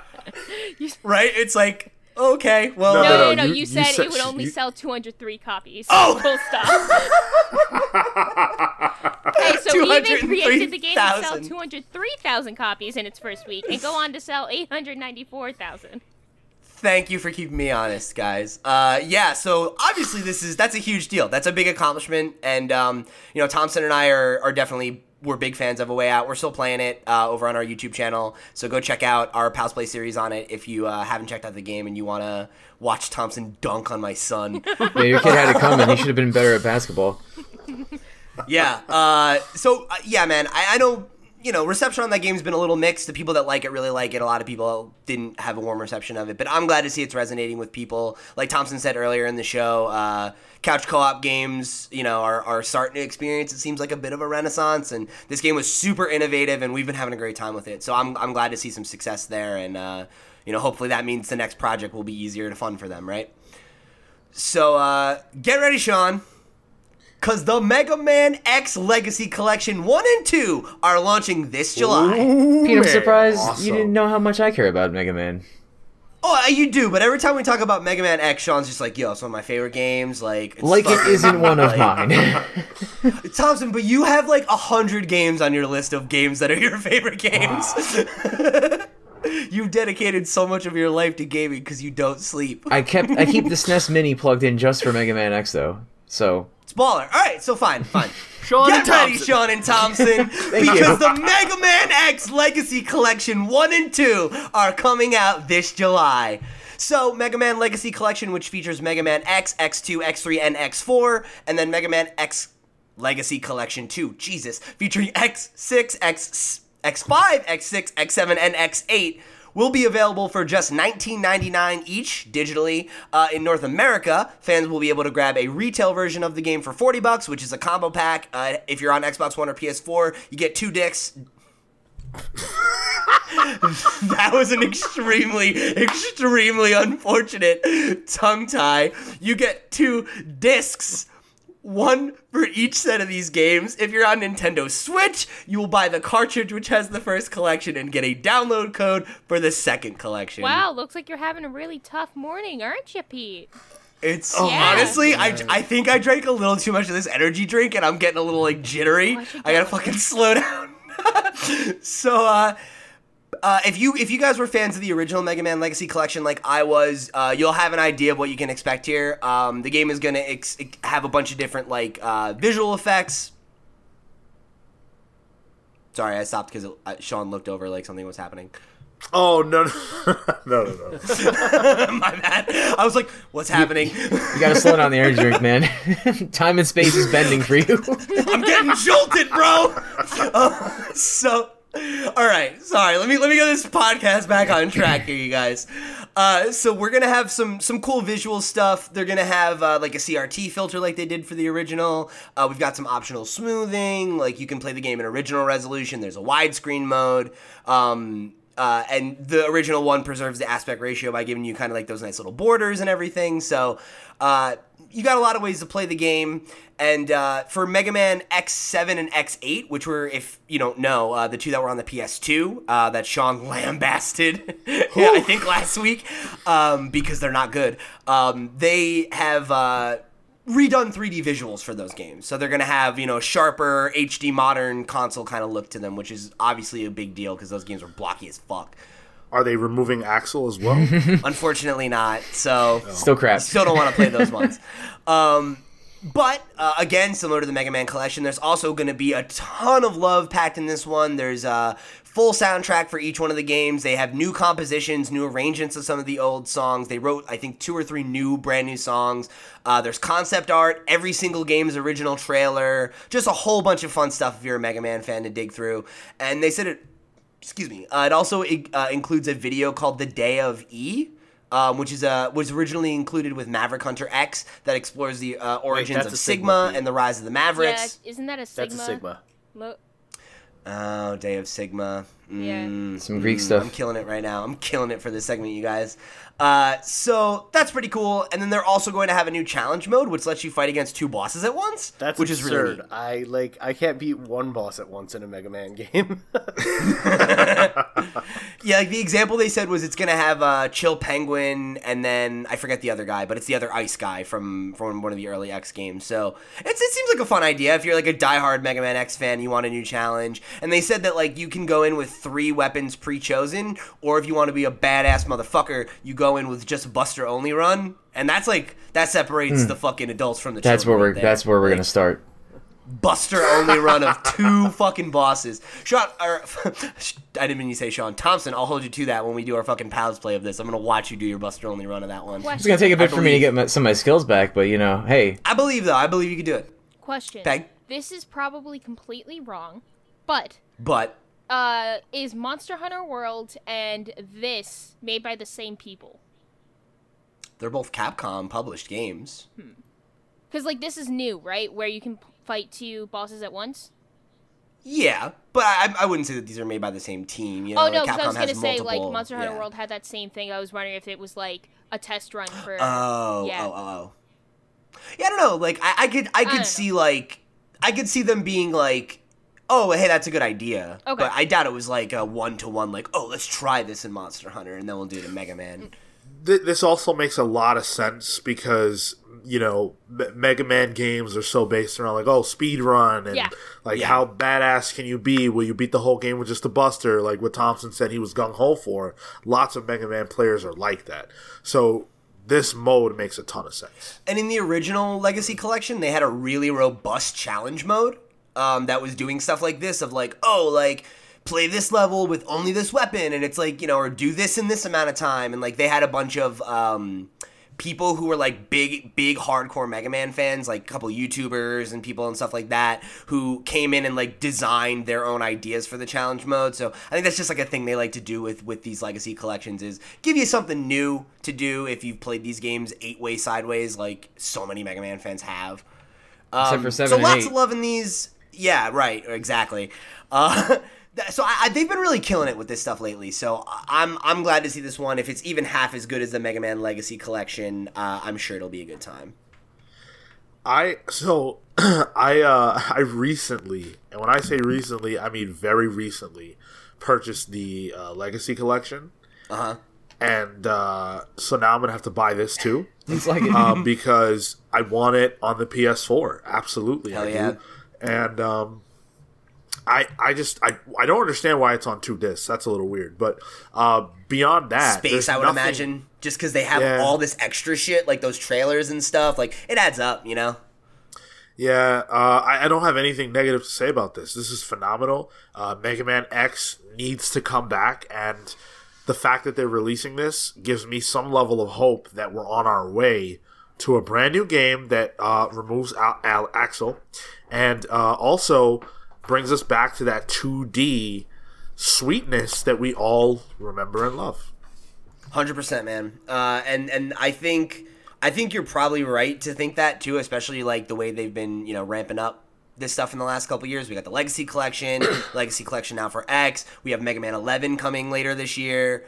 So I think it's time. It's time for X to come back. Yeah, honestly, the SNES Mini was the only way I could play without hooking up the old, SNES, but like play on a HD TV and all that shit and any of the X games right now. So, barring having this, that thing, I guess the SNES Mini for me right now, I'll have to find another reason to hook it up. But this was what I wanted. I wanted a way to play these games. Thompson. But I beat it. So beat it again. I'm saying but I beat like everything on the SNES Mini except for like Contra at this point because that's fucking stupid. But or Earthbound. Play Earthbound. Play Earthbound. I don't know, man. In any case, I really wanted something like this. I'm really glad there is. I might not pick up the second disc right away because I really like the first 4 a lot more, and I'm not a fan of 7 or 8 at all.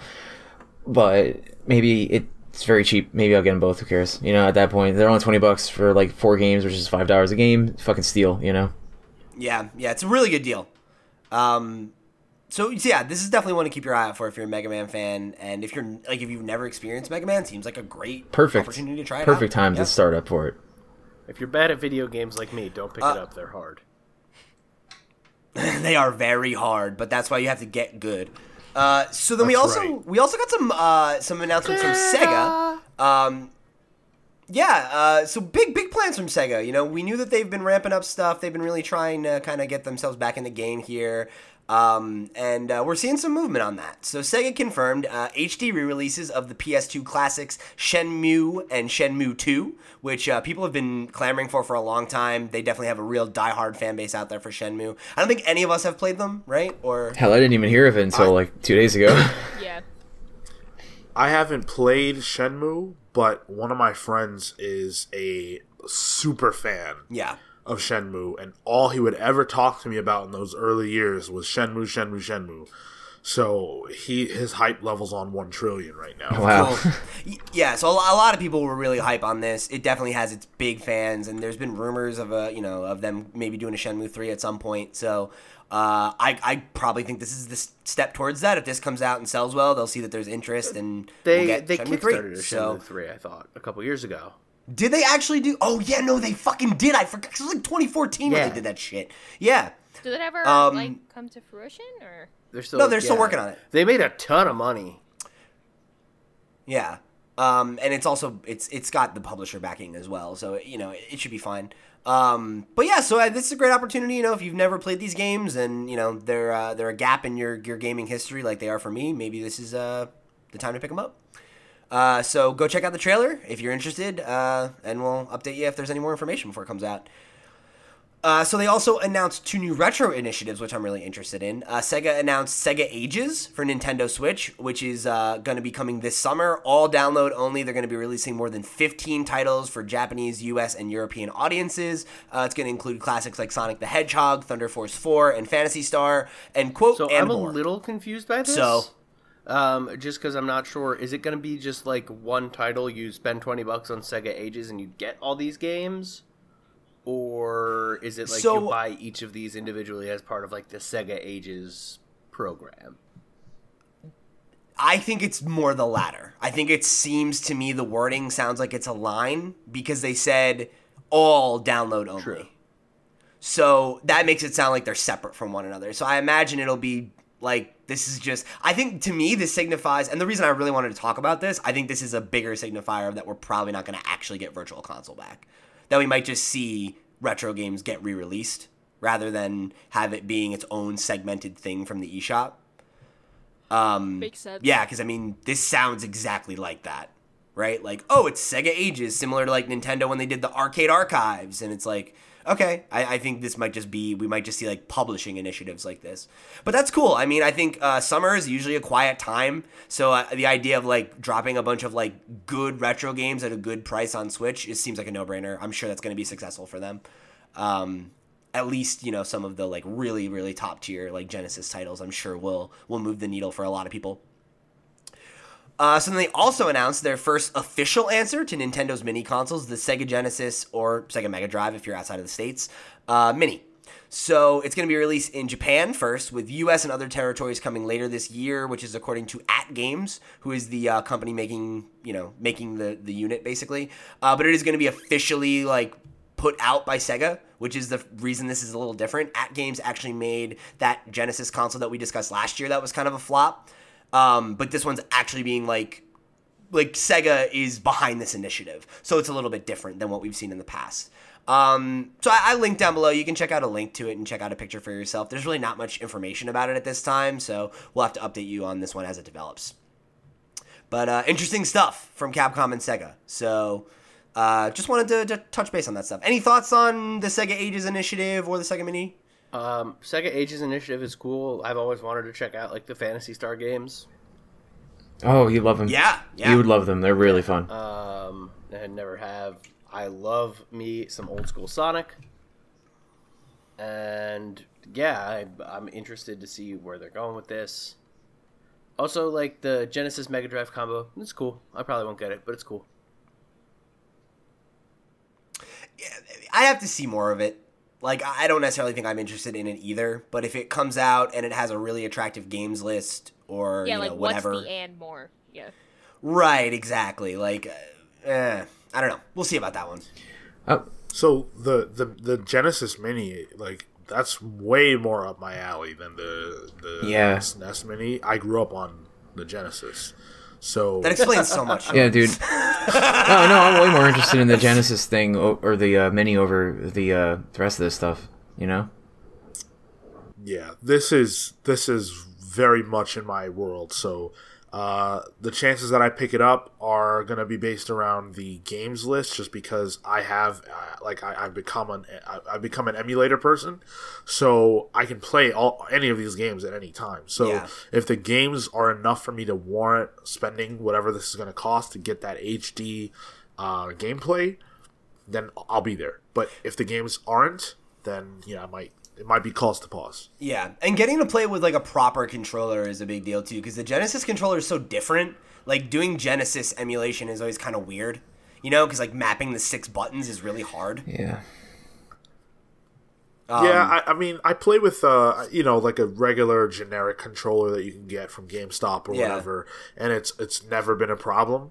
I guess I can understand that, but for me, I don't know. My brain just got used to, okay, these are where the buttons are, and it's been fine. Yeah, and like, it's not that I don't think I could get past it, but I think like, especially in recent years, like my big usage of emulators has been through the context of like Let's Plays. It's like most of the time when I'm playing an older game, like it's for like a quick burst of just like, oh, let's like take a walk down memory lane and fuck around with this game. And I remember like when me, Thompson, and Andy were doing our old YouTube channel, we had a retro show that we used to do, and we kind of would shy away from Genesis games because it was always like we'd map all the buttons and then it's just like, what's what again? Like, where do what I the fuck put am the I doing? one? And it's like, yeah, and it's like I remember like trying to play Street Fighter and we were just like, this is not fun. Like it's distracting not being able to use the right controller, So that I think is the big thing for me with this is like that I could think if it's got a good lineup and it's got the right controller and it's got the right level of like presentation, like with the NES and the SNES Classic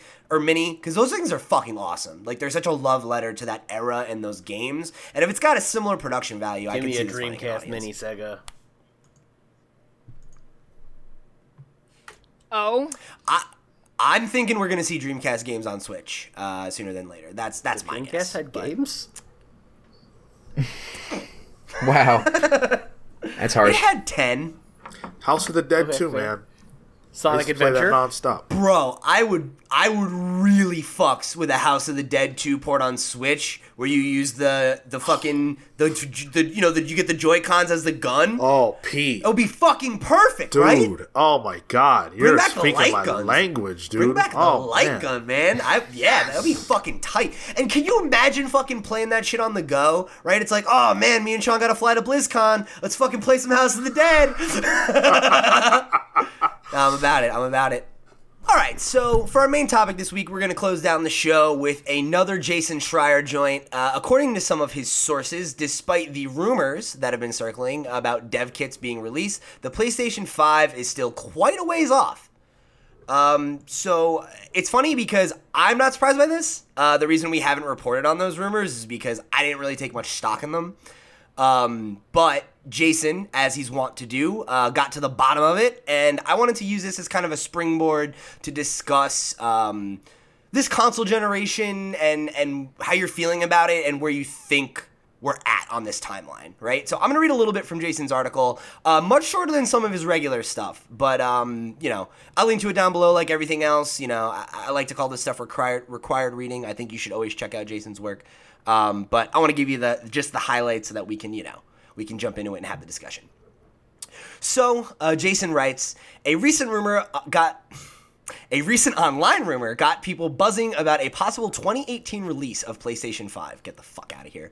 But that's probably not going to happen. In fact, from what we've heard, the next PlayStation is a ways away. It may not arrive until 2020. Oh, wow. You mean like when their slate of first-party games ends right now? Crazy. It's been nearly 5 years since the PlayStation 4 and Xbox One launched, which has triggered bouts of nervousness and excitement among video game fans who want to know when they'll have to start hoarding pennies for a new generation of consoles. The PS4 launched 7 years after the PS3, and the Xbox One 8 years after the Xbox 360. It's not unreasonable to be thinking about the next generation. We don't have a concrete answer just yet, but we have been asking around, and what we've heard is a whole lot of uncertainty. Over the past month, I spoke to dozens of game developers across a variety of disciplines and studios about the next generation of consoles. Of those, 2 people have said they were directly familiar with plans for Sony's new console. The 2 people who told me that the next PlayStation is unlikely to release in 2019, let alone 2018, although they were careful to be clear that these plans are always shifting. Quote, on a multi-year project, a lot can happen to shift schedules both forward and backward, one person said. At some point, Sony's probably looked at every possible date. It's all about what they think is the best sweet spot in terms of hardware. A surprise, and this is unquoted, a surprise move by Microsoft or another competitor, for example, could trigger a change in plans. Most of the developers I spoke to via phone, email, and text said they had not heard anything about plans for a new PlayStation. Even employees at Sony's first-party studios said they have not yet been briefed on the existence of a PlayStation 5. People across all the disciplines, design, art, engineering, at major studios working on games scheduled for 2019 and beyond have told me that that if there is information about the PS5 at their companies, they haven't heard about it. Those people said they haven't heard about a new Xbox either. In summary, there is information about the PlayStation 5 floating around at both first and third-party companies, but it's far more limited than it would be if the console's release was imminent. And that's where we're going to stop. That's about halfway through the article. So if you want to get some more of the background, hear more from Jason's sources and what he was able to sleuth out, absolutely go check that out. Again, Jason Schreier, one of the best in the biz. And I always just want to give him proper credit because he's doing the hard work. We're just talking about it. So I'm not surprised by this news, but I'm interested to hear what your thoughts are before we dive into the rest of the discussion. Did you guys hear the rumors about the PlayStation 5? Did you take any stock in them? What were your takes on that? Well, Thompson, you go ahead. Right, so I have heard the rumors. I thought they was bonkers. I believe in miracles, but that is beyond a miracle.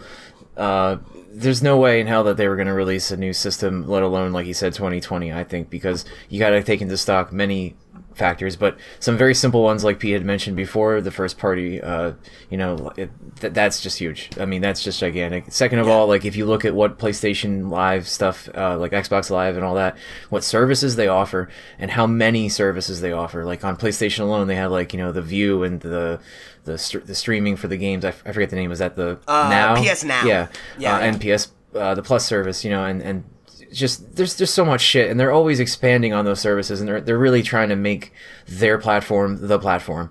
And I feel like they're not. Yeah. Oh, I was gonna say, and similarly, like the thing is still selling like crazy. Right. So there's no need to like say let's put out a new model of this and have to restart all these services and recode all this bullshit when they're still perfecting a lot of that stuff. We were just talking recently about the PS Now thing that it didn't work for us when we tried to use it because of spotty service. It's like there's no way that they're not gonna. I mean, okay, well maybe they will, but I highly doubt they're gonna try to put a new console out, and when they're still working on all these other things, and there's still a lot more things they can release, and I'm sure they have things down the pipe that we don't even know about to expand on those services. And like they said, a surprise release of something. The Switch was no surprise, but I think the level of success was a surprise. That may move the timetable up a little bit, but I don't think it's going to move up anywhere. Like, if anything, I thought it would have been, say, like 21 or 22. Now I consider it maybe 2020, and that's because of the Switch mostly. And I think seriously, considering also the upgraded 4K thing for PlayStation. Oh, like the PlayStation Plus Yeah. and Xbox One X. Yeah, the modular those, consoles. I mean, I think or not modular. 0.5, half step yeah, upgrades. whatever. Yeah. 4K compatible upgraded systems, and the Xbox has an incredible level of power in it right now. It's like the most powerful one. To say that we're going to put a new model out that's more powerful than that on a level that means something, to me seems ridiculous. On a consumer level, that seems impossible. You're talking like... And like so soon? Yeah, that's what I mean. You're talking like server level stuff at that point. There's no way you're going to make that cheap enough for someone to buy right now, let alone, really implement a video card, like a $2,000 Titan video card into a fucking console. I don't see that happening yet. I just don't think it's there. I don't think the technology is there. Those things on 4K systems are pretty fucking powerful right now. And I think they're really pushing the limits of what we can already do. And it's no lie saying that's the most powerful system. To expect something, sooner is crazy. Beyond having a name saying, like, after the PS4 dropped, saying, like, yeah, it's a the thing. PS5. Like, we're doing it. Like, beyond that, I don't think, that's it. Like, that's sure what they've got at this point.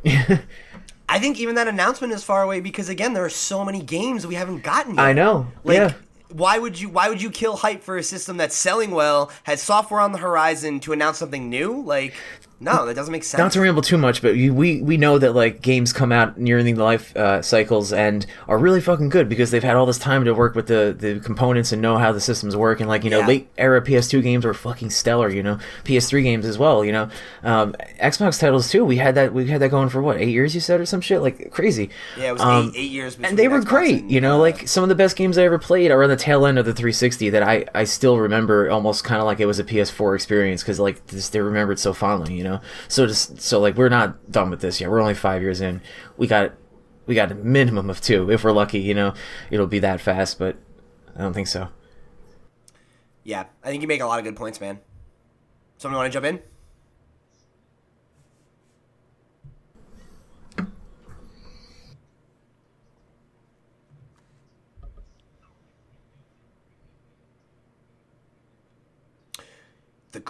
Yeah, holy shit.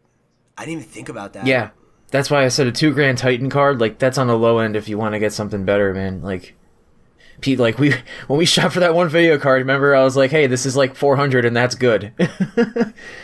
Yeah, because it's like the next level up is like 1.5K. And it's like, whoa. You want to drop another $1,000? God help us all. And then to make that work on a console, I mean, a console is essentially a PC anyway at this point. The parts are pretty much... Now, yeah. They just run like a different OS essentially. But to get that marketable is beyond insane. So, I've always been a fan of really long console cycles. Woo. Like, I like the 8-year, 7-year type things. Because, first of all, they're expensive, and you don't want to be buying new ones every few years. Yeah. But beyond that, I think what Thompson said has a lot of value in that there are really great games that come out later. And the longer the console cycle is, the more time the developers have to get familiar and put out those really amazing games that you do get at the end of the cycle. And each cycle kind of feels like an era of your life in its own right. Definitely. I don't know about you guys, but like, it does, yeah. So I'm very comfortable where we're at, or where I'm at. PS4, I'm happy with that. I don't need something new. I think Nintendo coming out with, the Wii, the Wii U, the Switch, that's fine because those are all so different. Well, Wii U, we can just forget that. Don't worry, I did. The Wii, from the Wii U and the Switch, those are very different experiences, gaming-wise. And they're always trying new things. The differences between the PS3 and the PS4, we understand what they are, but they're not in gameplay experiences with respect to the fact that the controller's basically the same, right? The games, they're graphically superior and everything else, but could you have a game from the PS4 era on the PS3 just with dumbed down graphics and such? Yes, you could. For most of them. I mean, The Last of Us is like proof because I've only played remastered and look back and it's like, well, that was a PS3 title, Well, I think to Sean's point, like the level of games that actually couldn't run on that older hardware is we're probably just hitting that threshold now. So it's like, why would you retire the hardware so before you haven't even experienced what it can really do? Didn't Destiny run for like the longest time on like PS3 and shit? Like it was on it until the end, right? It was like the last. I think it was the second to last expansion where they stopped supporting. Yeah, that shit ran forever, man. Like that was crazy, Yeah, and on top of that, you have like a great example of sports games will tend to release on both consoles, the prior generation and then the new one for years. And it's not until that midway point where they stop releasing for the old generation, and that's kind of when you get into that what Thompson was talking about, those really core experiences that you literally cannot have on the prior generation. To speak to the article, it's obviously a well written one. You look at where this comes from, though, right? Like these rumors, $1,000 paywall. What the hell is that? Yeah. I don't think Sony is really looking to give us that PS5 for years from now, and I think that's the right call. And I would imagine it's the same for the Xbox or for Microsoft. Yeah, I totally agree. I think to just build off a point Thompson made earlier, and I guess one that Jason makes here as well, is I think I could see Xbox pushing out their next console sooner than PlayStation and moving the needle because, like, despite all the really good news for Xbox, right? Xbox is selling better. They have all these great, not exclusives, but the backwards compatibility is going really well for them. Game Pass is really cool. The Xbox One X is a great system. They're still really behind, and they'll never catch up to PS4, and, like, the Switch is catching up to them. So I could see Xbox being the most eager to jumpstart the next generation in the same way that the PS4 came out a little earlier than the Xbox. And the Wii U came out a year earlier than both of them because they were ready to fucking go. Right. I can see. Sorry. That could happen, Pete, but, like, I don't know if that's enough of a push to make the other people respond. You know what I'm saying? Like, the Switch it depends. Be the Switch. It's not going to change. And PlayStation... Nintendo's on their own. No, I know, but say Microsoft does put out another thing, right? PlayStation's got plans for years to come. Like, are they going to hastily throw a PS5 out to compete, or stick with what they have and just say, "Listen, it's fucking working," and like, where are we? That's an attempt on them. So, like, if they do that, they'll stand alone doing that, and that would be crazy. Like that, hey man, that would be cool as hell. But like, that would be a singular event that really doesn't ripple outward. I don't think too much. Well, and that's the thing. To your point, man, it's scary because that's like, what are the two other consoles that did that? What? The Dreamcast and the Wii U. I know. Yeah. So, yeah, right. And I was going to say, we'll get that as soon as we get the fucking Atari box, As soon as, like, the day that Microsoft, in my opinion, says, like, here's our fucking next system, we're going to get actual details on this Atari box. So, Peggy, I think you were going to try and jump in, right? Yeah, I was going to say, I think I agree with you, where I can really see Xbox basically forcing a reset, you know what I mean? Where, like, because 360, like the 360 PS3 into the PS4, Xbox One, it made sense in my head, now it isn't, but, like... What, like, the transition between generations? Thank you. I can't speak very clearly, but no, like I can see them trying. We're helping each other out this episode. It's all right. Thank you. But like I can really see them trying to force that reset, and I can also see that being. I don't see a world where if Xbox pushes for that next gen, I really don't think Sony wouldn't follow suit. I don't think that is very beneficial, especially when. So, like, the main marketing point for, like, Xbox One would be, or the next gen, rather, would be that, like, even if it's a slight upgrade from what the Xbone can do, it's still really, really good because, you know, now you can compare it to the PS4, and the PS4 is very clearly lacking in, like, technological advancement, whatever you want to call it. And, like, I can see people going, oh, that's a really stronger console. And I can see developers start to get into that because it's the new cutting edge thing, which then eventually forces Sony to, well, now we have to do the thing. And I can see this being a rematch of the 360 PS3. And it could happen, and I think, you know, I think there's truth to both sides of that, right? Because if Xbox does it and it works, that will affect Sony's plans. You guys got me thinking about this. Push out a PS5, but they could move it up. I think, you know, especially if Xbox continues their pro-consumer ways. I think if they continue to be very much like there's backwards compatibility, you can do this, this, and this you can't do on the PS4 that you could do on Xbox One even. But because it's just the newest thing and it's the most cutting edge thing, I think that's what's going to take it for them if they do decide to push that fight. I think also would have to have big games though. So like, I agree. We'd have to see Phil Spencer's line of exclusives that he's almost definitely been trying to develop over there that since he took over. We're going to finally see that come to fruition in the next 5 or 6 years, you know, I would imagine. And are those late stage Xbox One games or are they launched for the next Xbox? Yeah. You know, and that's the question. And I think that could even be a tipping point. That could be all right, we're pushing through with the Xbox 2, I guess. Let's call it that for ease sake. Yeah, I'm sure that won't be its name, but please no. Watch it be its name. But I could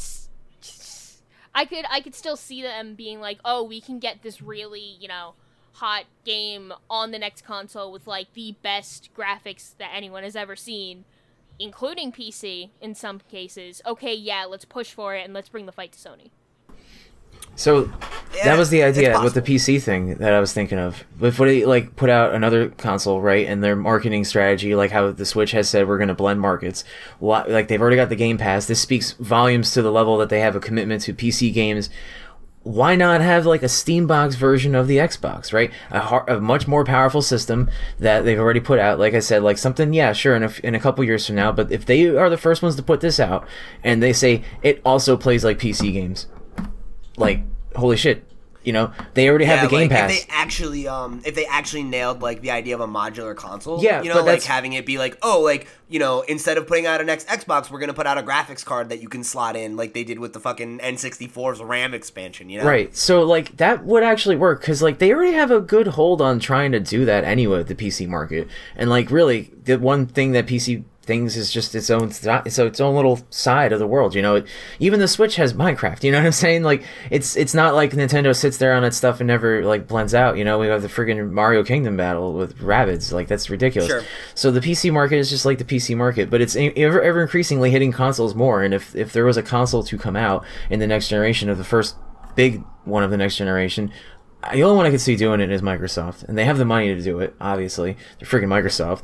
And the lineage. Yeah. You know, like they're a PC company. Right. So it would make perfect sense for them to have something like that. And that I could see then Sony having to do some of the PS5. Because like before, I thought there was no fucking way. But if something like that comes out, like that could do it, man. That could definitely cause a panic. That would be, I think, very successful. Just, you know, hitting that entire market of the PC gaming on the TV, you know, just for people who want to sit on the couch. And, you know. So here's my question, because we're all talking about this as an eventuality. My question is the gaming world ready for the next generation of console? No. No, man. I don't think so. Not for at least like, 2 or 3 years. I think people are talking about it because to Jason's point, it is a natural thing right now. Like the Switch is out and that's a new console. That automatically gets people talking about what's next. It's the 5-year mark, which if you look at traditionally speaking, most consoles have a life cycle around 5 years.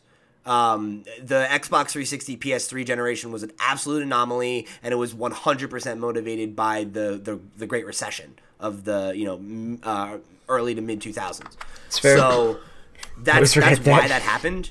And I think that changed our expectations, and I think because of the way the technology is evolving, and this is another point I wanted to make, and it's the last major point I have, I also think because of the way that video games are changing, incremental console jumps are less important than they used to be. Like, not only do we have the idea of these 0.5 consoles if you do want a power upgrade that's available to you, most people don't care, though. And I think the Switch is an example of that. That we see indie games are a major part of the market now. PUBG is a broken, old-looking game, which was one of the most popular games of last year. Yeah. You know, like, Fortnite is a game that's capable of running on an iPhone. Like, a lot of the biggest, most popular games are not AAA graphic intensive games that are pushing hardware and, whatever. Like, that's not important. Gameplay is king.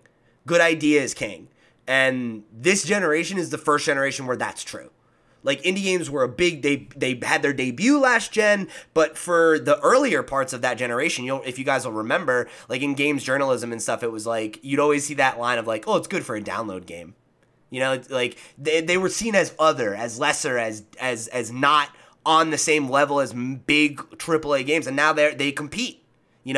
Like some of the biggest games of last year were made by small teams or independents, all that kind of stuff. So I think that and the success of the Switch shows that power isn't that important. And that like if you're not actually innovating with the next console, what's the point of making it? Because to Sean's point, there aren't many major AAA games today that couldn't have been released with shittier graphics on the last generation of consoles. Very few of them have gameplay systems that are so complex that they couldn't be explored on those earlier models.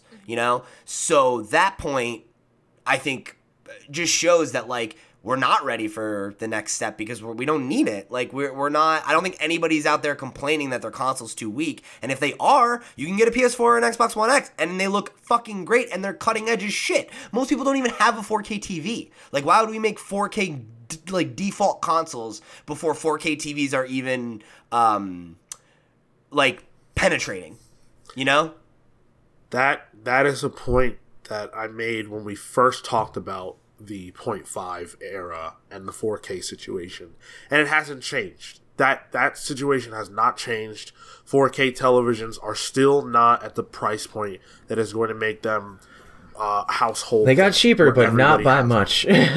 Right. It's interesting because you've seen now a lot of people have cycled out their 1080 models, though. Like 4K is becoming but you're right, we're not there yet, and we're probably a couple years off. Yeah, and that's I think that's the same timeline that the consoles are on. Yep. Because obviously they want to make that push towards 4K. Sony obviously is going to want to do it. They sell 4K televisions, right? They're going to want their next console to work with 4K televisions because they can sell them both at the same time. That makes a ton of sense. If Microsoft were to announce the next Xbox is on the way at this year's E3, I would be shocked, and I personally would think that was a bad idea, especially if they were doing it as a reaction to the current market and the fact that they're behind and about to be the third in the console war. With the Switch taking them over. I think that would be a bad bet. And I honestly don't think Sony has any reason to react to that because they're doing so well. And on top of that, I really don't think that anybody except Nintendo can sell people on a new console at this particular moment in time. Like if the Switch hadn't come out and they announced it at E3, I think people would feel like, oh wow, all right, cool, new Nintendo, because it's always so different. Absolutely. But I don't think that Microsoft or Sony have any leg to stand on when it comes to a new console 5 years deep into the life cycles of their previous ones, when there's nothing out right now that is so amazing that there's nothing out right now that you're like, wow, this is stale. That's what I mean to say. There's Yes. nothing stale about this life cycle. So why jump into the new one? There's no reason to do it, and people are not going to go with that. It's not going to happen. Yeah, and I think to your point about Nintendo, it's such a unique situation because like the Wii U was a fucking flop, you know, and it's like the Switch was very much like Nintendo's fucking apology tour, and it's like, yo, we're fucking 2.0 here, man. It's a new age of Nintendo. Get on board. And if the Switch wasn't as awesome as it is, it wouldn't have succeeded. You know, and like, you know, we all had our doubts. So I think you're right that like when you look at Nintendo's market at that point, they were clamoring for something new. They were ready for the next thing, and I think gamers in general were ready for a new handheld because we hadn't gotten one since the 3DS and the Vita, and those were they're fuck you. They're several years old. The N They're gauge. showing. Fuck yourself. That was mean. Okay. But you know the 3DS specifically, right, is showing its age, and I think people were ready for something new there, and it's just different. It's a totally different conversation. And Microsoft, even though they're in second place, like they're not in a bad spot. Like they're selling a good, like a healthy number of consoles. The people that play on Xbox like the ecosystem, and they're making money. And I think they just got to take their lumps and keep making moves that make them look good so that when they do debut the Xbox, it's at the right time and people are willing to give them a shot again. And maybe they can win people back in the same way that Sony did with the PS4, where they came out with that February press conference and they said all the right shit and everybody was like, I'm in. You're like, that's it. And I think if Xbox can do that and come out, present an attractive console with a good software lineup and a good roadmap for a future at the right moment, that's the move. And even if that means suffering for a little bit longer, being in second or maybe third place. But, you know, it's like, hey, man, Sony did it last generation. Nintendo did it with the Wii U. It's like sometimes you got to just fucking take your lumps and wait for the next shot. And as long as you're making money, like, don't rock the boat. And I believe it would be worse to put out to hotshot a new console than to just stay the course right now. You burn your audience. You burn all the people that bought the Xbox One X and who believe in that marketplace, because then it's like, well, fuck. You know, like, why did I buy this? And it really is an incredibly powerful system. If they release something even within the next 2 years, I feel like they wouldn't even have tapped the end of that system, because like if you look at how strong that thing is, it's so powerful. Like they really weren't kidding. A beast. They really weren't kidding. Like, and again, to echo what Sean had said, like, is there anything that was released that couldn't have been released with shittier graphics? Like, probably not, you know. And speaking of which, all the things we mentioned, like the Mega Man Legacy collections and stuff, like Pete, you said, gameplay is king. I don't think we would see so many friggin' remasters if, you know, people didn't crave those quality experiences, you know, and like those graphics don't have to be something like more than they already are capable of, which they're not even capable of experiencing the full end of those graphics, in my opinion, in some cases, you know. Yeah, well, I mean, and you're right, because when you think about it, too, they can't get the full power out of those consoles because they need to make them with the other ones in mind. Yeah. So as long as we are tethered to this generation, that's going to be a concern. But I think we've got around this topic pretty well. I don't think there's probably too much more to say on it. So unless anybody has any closing thoughts they'd like to interject with. All right, that's going to wrap up the conversation here on this episode of the Video Game Pals. Remember, if you want to write in and hear your thoughts read about this or any other topic we've discussed on this or any other episode of the show, you can write into us at thevideogamepals@gmail.com. Hit us up in the comments down below or follow at the Comics Pals on all social media platforms and let us know what you think about what we're doing here and what we're talking about. And we'd love to hear from you, so please do. Before we get out of here, we're going to do some plugs. So, Peggy, why don't you start us off? Hey, if you like esports and the OWL, and I don't mean the one that goes to, I mean the one the Overwatch League, you can follow me at MoreIOW. Thank you, Pete. MoiRaiow. It's been a bit of a more serious news cycle lately, but with some pretty badass games happening both last week and going into this week. Should be a very, very fun time for Stage 3. Cool. Sean? Cool. So if you want to hear me more, which why wouldn't you, I am on the Comics Pals. Peggy, excuse me. Listen, I am your guild master. I understand that Pete is the host of this show. Now. All right, but if you want to move up in the ranks, you got to hold it down. Like, you cannot You know, like pay $20 a week to hold me down. Hold me down. That's why Peggy's my number 4. So if you want to hear me more, I'm on the Comics Pals, which drops the day before this show does. This week we talked a lot about the Ultimate Universe, so if you're a fan of that, then you want to hear that. And of course we talked about some of the more serious things going on in the life of Stan the Man Lee, and breaking down whether or not he needs a hero. So jump over there if you'd like to hear that content. And of course, if you are getting ready for Avengers Infinity War, we've got the Infinity Gauntlet book club dropping this Friday, so check that out.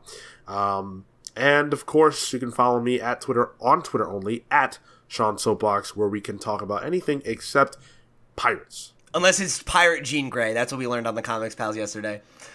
True. Also, one more thing. You've got your WrestleMania review this week, right? Our WrestleMania review will also be dropping this week, yes, so I am very busy. Yeah, WrestleMania, and then you guys are talking about NXT as well, right?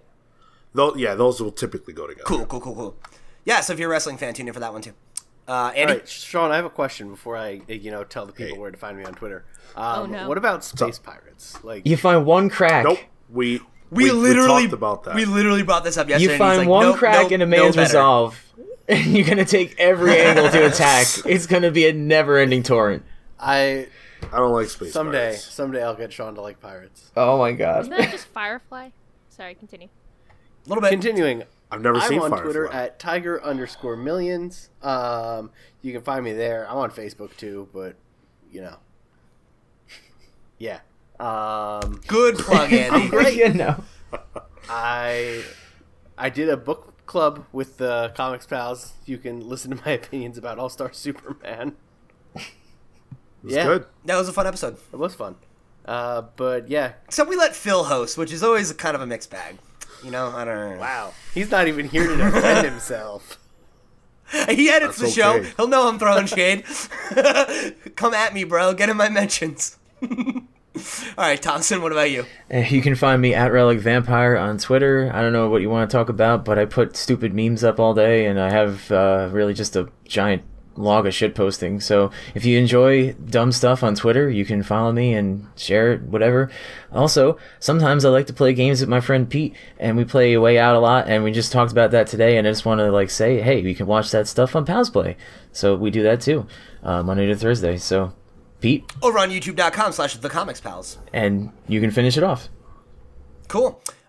So as these guys have already mentioned, if you want some more content from me, you can find me on the Comics Pals with Sean. I do Pals Play with Thompson. We're doing our weekly streams every Friday around 8 p.m. usually is when we get started, over on twitch.tv/thecomicspals. So come hang out and bust balls. I whooped Thompson's fucking ass in Mario Kart last week, so that was a great time. Haven't uploaded it to the YouTube channel yet, but you can check that one out this week sometime when I get around to it. So we're going to start posting those stream archives over the weekend usually, so go check that one out, and hopefully you'll tune in for the next one.